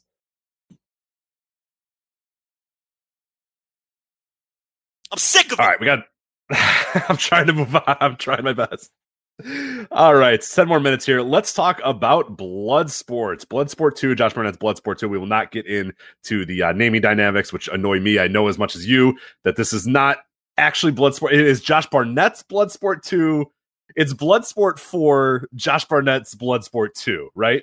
Well, it's the third Bloodsport. They had a Matt Riddle, right? Was it the fourth, though? I thought there was one before that, wasn't there? Nah, it was the Matt Riddle's Bloodsport. And then it was Josh Barnett's Bloodsport at WrestleMania weekend. And I think this is the third one. I don't think there's a fourth one. Let's see. No, you're correct. Okay, so there was. So it's Bloodsport 3, Josh Barnett's Bloodsport 2. Can we agree with that? Well, Game Changer doesn't. Because I don't understand why the Matt Riddle Bloodsport isn't part of the canon. Well, because it's Josh Barnett's second Bloodsport. Yeah, but it's the third Bloodsport. That's why I said it's Bloodsport 3, Josh Barnett's Bloodsport 2. Yeah, which is fucking bullshit. Right? It's First Blood and then Rambo 2. You know what I mean? Like it's one of these Barnett can't ignore that a Bloodsport already happened. I don't like that, and it bothers me. But it's whatever. It is. Yeah. Now abandoned. Showboat in Atlantic City, which used to be a casino. It's no longer a casino. I don't know if it's still a hotel, but they run the Showboat now. It's just an empty fucking. I think they still have concerts. They might have concerts and stuff there. I'm not even sure about that. Oh man, now I'm now more excited. You speaking my words there. Abandoned casino. I'm excited. So. Yeah, Showboat's an abandoned casino. They had They had the best buffet in Atlantic City when they were, Atlantic City went through some hard times, Rich. I've heard. Yeah. All right, so we had a slight disconnect there, but you were telling me about a little bit about Atlantic City and the Showboat here. But let's talk about this because we're a little pressed for time here. We do want to cover the show though. Game Changer Wrestling Bloodsport 2, Josh Barnett's Bloodsport 2. Here now, Joe, you watched most of the show, so we'll actually let's go match by match here. I think is probably the best way to do it. I saw the entire show. We had Anthony Henry and Zachary Wentz in the opener with 2 dark matches as well. But as far as the actual main show, it started off with Anthony Henry and Zachary Wentz. Anthony Henry beating Zachary Wentz in just a little under 4 minutes. What'd you think of this match? Which, by the way, if you don't know what Bloodsport is, by the way, it's work shoot style fighting. So there you go. Yeah, I didn't see it. I'll tell you when we get to the stuff I saw. So just. Oh, that's right. You saw so you saw the back end. Okay, so this match I enjoyed it. Nice and quick. I think Henry is a guy who you could tell maybe knows a little. Wentz seemed like a little out of place in the sense where Anthony Henry did feel like he kind of knew the vibe. He knew kind of how to work it a little bit. Wentz, I'll give him credit. He tried his best, but I thought Anthony Henry really looked like the better of the two, and it was definitely the better idea to have him go out there and win that. So had no problems with him winning. Decent match, but not one to really go out of your way and check out. There again, we're going to talk about kind of the theme of the show. There wasn't a ton of matches that I would say go out of your way to see, but the matches that were good were really, really, really good. So we'll talk about those in a sec. We had Eric Hammer and JR Kratos was the next match. Eric Hammer defeating JR Kratos. This is pretty good. Eric Hammer, I guess, is a guy who mostly does Japan stuff. I think he's an IGF guy. I have not seen him all that much. And JR Kratos is a guy who people that have watched the other Bloodsports probably know him and know what he's able to do as well. This was pretty good. It got a little grapply at points. And me, I like it a little bit more when guys are just kind of slapping and kicking each other. And more of the striking is what I like. This got a little grapply, but not too bad and just enough to kind of keep my attention. So Eric Hammer got the win, which I was fine with. He seemed like the more kind of polished fighter, but JR Kratos is real fun in Bloodsports because he just goes out there and tries to just headbutt guys and punch dudes and slap them or whatnot. So pretty cool stuff there. Allison Kay defeats Nicole Savoy by referee's decision in a little over 10 minutes here. Did not love this one all that much. I saw some people that really, really did enjoy it. I thought Allison Kay was kind of boring throughout this. I think Savoy was pretty good. She had a lot of really good strikes and a lot of really kind of quick offense. But Allison Kay had, it looked like 2 things that she wanted to do this entire match, or 2 things that she knew how to do. So she kept kind of going back to those and going back to those and going back to those and going back to those. Even the commentary kind of alluded to like, oh, there she is with another one of those takedowns. Like it was like she went for the same takedown like 6 or 7 straight times. And it got kind of boring. And then almost pretty much out of nowhere, she got the referee's decision over Nicole Savoy. So this one, I had high hopes going in, and it just didn't quite deliver all that much. Then you have Anthony Corelli, the former Santino, versus Simon Grimm. I loved this match. It's really good stuff. Simon Grimm, which is cool. Oh, sorry. You saw this one too then? Yeah, go ahead. But I'm just telling you. Okay, so you jumped in here. Okay, cool. Good. So you jumped in at this point. What I love too is that Simon Grimm, because it's so difficult in Bloodsport to kind of make characters, and obviously they don't have cheating and they don't have all that sort of stuff. So you're trying to get like a heel face dynamic. This definitely worked. I don't know if Grimm sort of decided as the match was going on, hey, look, they're all on board with you, man. They're cheering for Santino. They want you to beat me, so I'm going to go full on heel. But it was a really cool idea where Grimm was kind of a little bit more of an asshole. He would take a little bit more of some liberties with Santino. And anytime Corelli was getting something going, Grimm would kind of cut him off, and it would get the crowd all upset because they just so badly wanted to see Santino / Corelli go in there and beat this guy. So I thought they did a really good heel face dynamic between these two. And it was 10 minutes, but it flew by. And I think there were some good strikes, some good grapples, but ultimately, I think the most fun match of the early portion of the show. Yeah, I didn't like it that much. I think it's like a replacement level shoot style match, if that makes any sense. Like, I thought it was fine, but it didn't really grip me or get me interested. And by the way, this is a shoot style show. For the people saying that this isn't shoot style, I mean, you're wrong. Well, it's not shoot style, Joe, because people like it and it's entertaining and it hasn't gone out of business yet. So once it goes out of business, then it'll officially be shoot style. So a little harsh from Craich there. A little harsh. I've got a slightly different spin on it, but I like the sassiness. I like the sassiness coming out of Secretly Sassy. Here's the thing.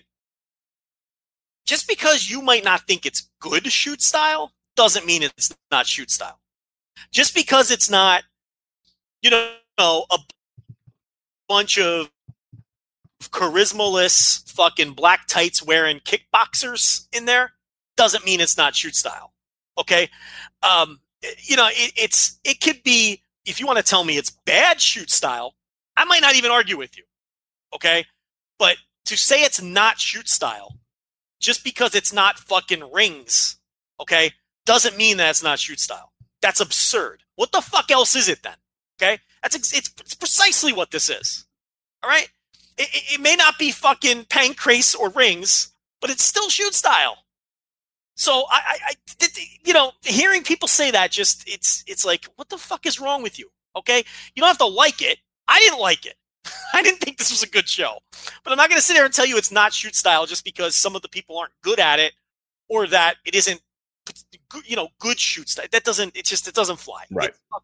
It's shoot style wrestling. It's exactly what it was. It's also mildly popular too, and you got to, if you're, you got to deviate from that. So yeah, that's the problem. You're right. I mean, it's not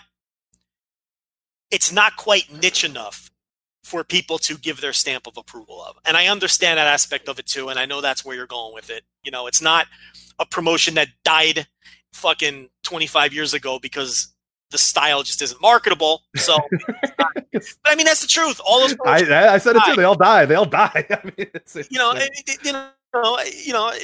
hard hits drawing 20 people. I mean, people, but and I like some of that stuff, but it is what it is. And you're right. I mean, this is a little too, now I hate to say mainstream because it is a niche, but mainstream in the bubble. Does that make sense? It's too much. Too many people are kind of invading your fucking shoot space. Too many normies are enjoying it, and that can't happen. So we're not going to call it shoot style because it's not fucking underground enough for us. Okay, it's not a fucking grainy VHS with fucking Andy Hug. So we're not going to call it shoot. What a name! Wow, what a pull. I watched all that shit too. I mean, what do you want? But it's like Andy Hug. I mean, I'm not putting. I had nothing against Andy Hug. I mean, I was gonna say, wow. Whatever you want to put in there, fucking, you want to go fucking Volkan and fucking Tamura, that's fine too. Hey, Tamura rules. I'm not gonna hear any Tamura slam. I love Tamura. He's the real fucking. I don't want to get into that, but no, we've done that before. Yeah, when I went back and watched all the Volkan matches and basically left going, yeah, Volkan's kind of boring, but Tamura fucking rules. That guy's awesome. Absolutely, yeah. I mean, but the point here is it's fucking shoot style. Anyway, this match here with Corelli and Simon Gotch or Grimm or whatever he was labeled as here. To me, this was like replacement level fucking shoots. It was fine, but I didn't do anything for me. Anyway, you may continue. All right, move on here. Speaking of not doing anything for me, Timothy Thatcher versus Minowa. I don't know anything about Minowa. I was hoping you could maybe clue me in. I don't, but I want to know him after I watch this match. So. This is Manel, who is my favorite MMA fighter of all time. I love Manawa Man. He is the Super Hulk champion. What do you know about the Super Hulk? I know nothing about the Super Hulk. Yeah, you got to clue me in on Oh my God, Rich, you Google it while I tell you about it right now. He won the Super Hulk tournament, which included Jose Canseco. Do you remember this now? No? I'm in. Okay, hold on, I'm in. No, I don't, but I'm in now. This was a shoot tournament now. This was fucking Dream, I believe. They held the Super Hulk, but it's the Hulk, H-L-U-K, because what happened was some little kid like made up a belt for fucking Manawa Man when he won. But the kid, it was like English was a second language. So he spelled Hulk H-L-U-K. So that became a meme. He's the Super Hulk champion, not the Super Hulk champion. But anyway, it was called the Super Hulk tournament, and Manawa Man won that because he was the only thing even resembling a real fighter in the thing. Did you pull it up yet? I'm not able to find the entire lineup here, but I'll keep looking. Okay, yeah. So Jose Canseco was in it, and you know, you don't remember the whole thing with Jose Canseco and the I don't think I do. I wish I would have, because this sounds incredible, but no, I don't. About like 2009, 2010, somewhere in there. But anyway, Manawa Man is my favorite MMA fighter of all time. Okay, and remember, he's Tiger Mask fucking 5, or at least he was for like a week, and then they kind of dropped that. But there's one of these Japanese guys who, you know, a part-time worked pro wrestler, part-time shoot fighter. You know, he doesn't have a great record or anything. He just was a charismatic fighter who used the pro wrestling style, similar to Josh Barnett. I think he's probably like, I don't know, one of these dudes who's like 30-30 as a fighter or something. He might even have a losing record at this point. But yeah, incredibly charismatic MMA dude. But this match against Timothy Thatcher was fucking, this was the shits. Oh my God. You couldn't, because I'm like you. I prefer, if I'm going to watch a shoot style show like this, striking. I want to see guys trying to knock each other out. I want to see vicious fucking strikes. You start grappling, you're going to lose me. And this was typical Tim Thatcher, killing a crowd, number one. Nobody kills a crowd like Tim. No, he is incredible at doing it. Because they wanted so badly. This is another crowd that so badly wanted everything in the show to be good. So when they announce the guys, there's Thatcher chants. They're going nuts for Manawa. They're like just going nuts. They're going crazy. The match starts. They don't make a peep. When it's over, they start cheering again because they know that they should be cheering in this spot. But they spent 10 minutes not cheering whatsoever, not making any noise because they were just bored out of their minds. So they tried, but yeah. Yeah. So this was just, you know, and you know, two guys just exchanging fucking holds in a very boring manner. And yeah, this fucking sucked. There's no other way to describe this other than it sucked. And it was disappointing because I love Manawa Man, you know, and it's like, how often do you get a chance to watch him wrestle these days or even fight for that matter? And, you know, Tim Thatcher just, like he does in America, suck the juice out of everything. And, you know, I've seen him get over other places, but God, he's just a crowd murderer. This was awful. It was so bad. There was nothing entertaining about this whatsoever.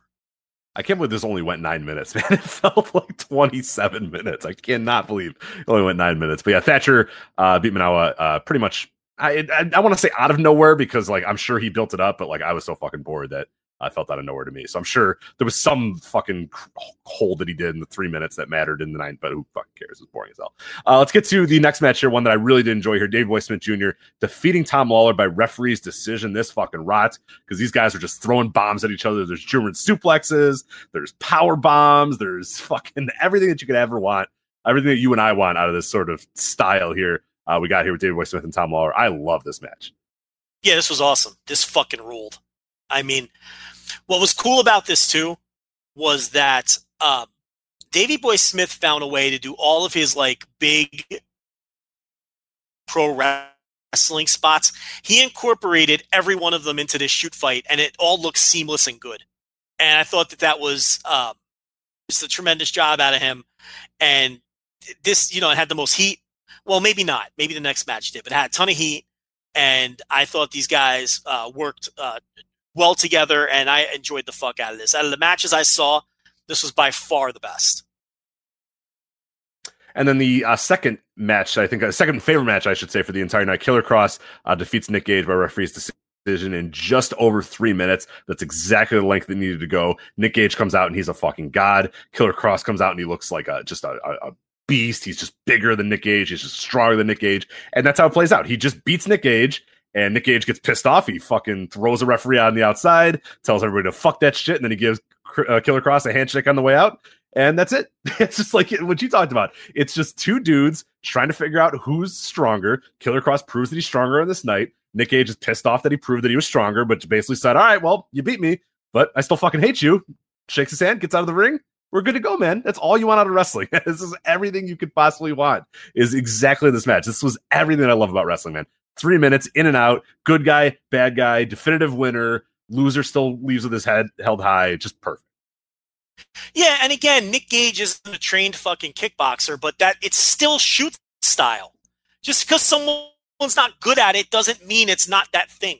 Right, okay? right. This is what I'm talking about. Right, you the know? bell rang and he went for a takedown, but, and Killer Cross just fucking laid him on the ground and said, no, dude, are you kidding? Look at me and look at you. Like, that's not going to work. And then he beat him. Like, that's it. He just kind of worked him over and fucking beat him, and that was it. And like, but again, that worked in the style. Nobody wants Nick Gage to go in there and start throwing fucking toe holds and Kimuras and all that. So nobody wants that. They want him to try like hell, maybe probably not win, and then who cares? Because it's Nick fucking Gage, and he tosses the referee out of the ring, and everybody goes nuts. And it was perfect. Exactly what it needed to be.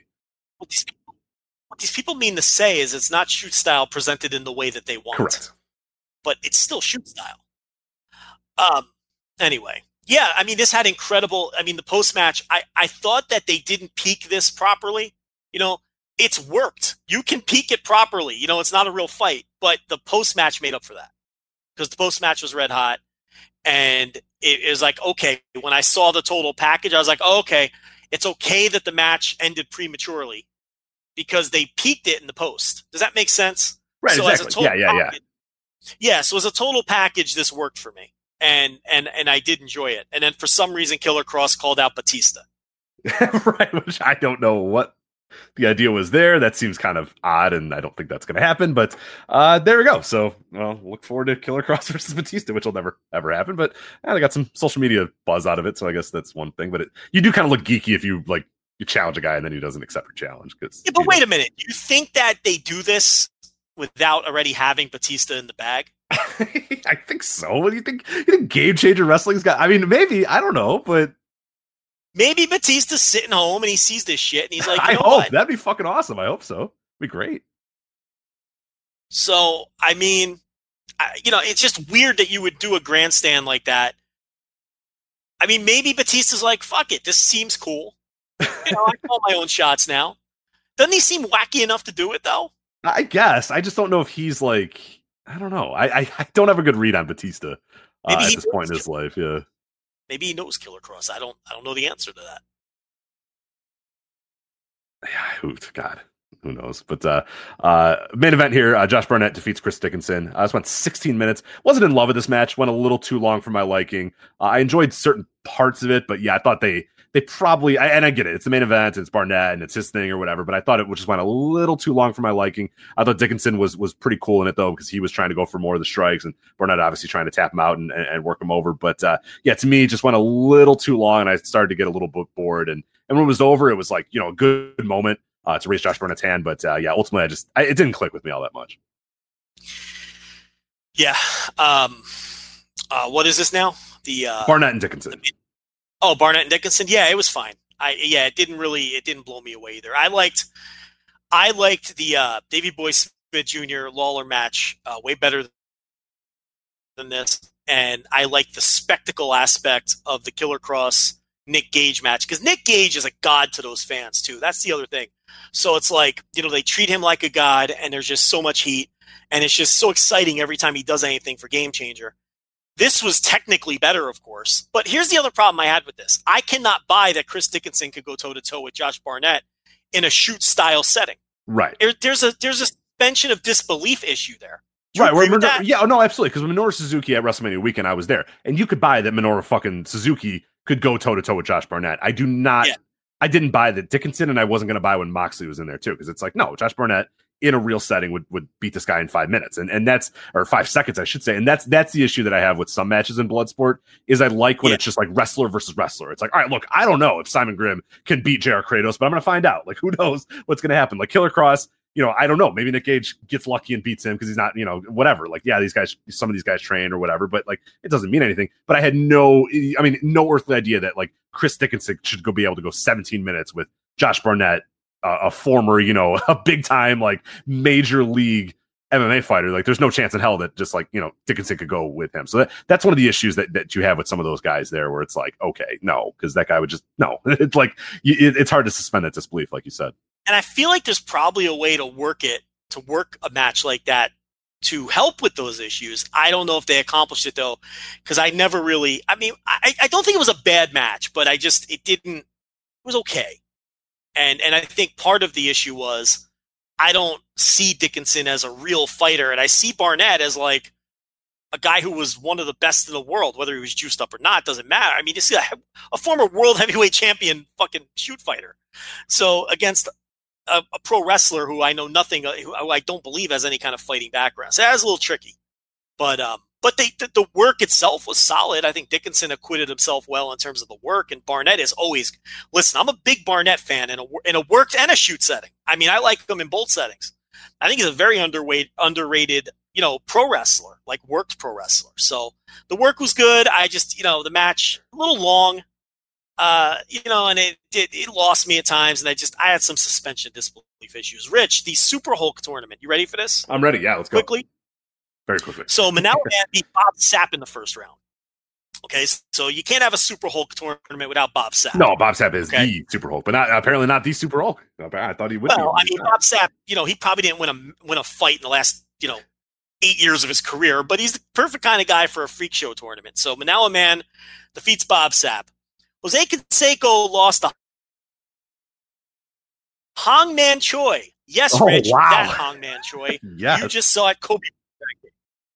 So Canseco had to fight a Freak Show Giant. There was a second Freak Show Giant in this tournament, Jan Norte. I don't know if you remember him. And he lost to Sokaju. Sokaju took out Jan Norte. And the ringer of this whole thing, Rich, was Musashi. You may have heard of Musashi. He's a pretty well-known fighter. He defeated Mark Hunt in the first round. Now, the winner of that fight was more than likely going to win the whole goddamn thing. I was going to say, that matchup seems different than a lot of the other matchups. Yeah, those are Musashi, though, was the ringer. This was the guy that Dream wanted to push at the time or whatever. So we get to the semifinals, because you're probably trying to figure out how Manawa Man ended up winning this thing, right? Yeah. So Manawa Man defeats Hangman Choi easily, as you figure he would. Hangman Choi just, there because he's tall. Musashi pulls out.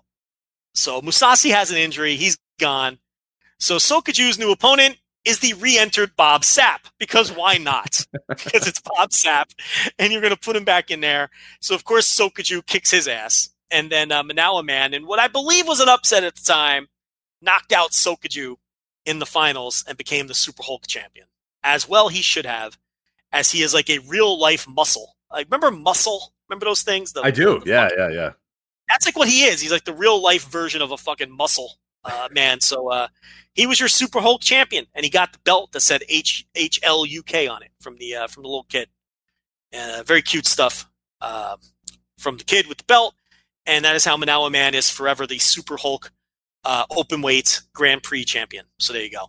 You probably would have loved that tournament if you were paying attention at the time, and got, because listen, who doesn't like a little freak show MMA? We don't get enough. I do. That sounds incredible. Yeah, it sounds awesome. So yeah.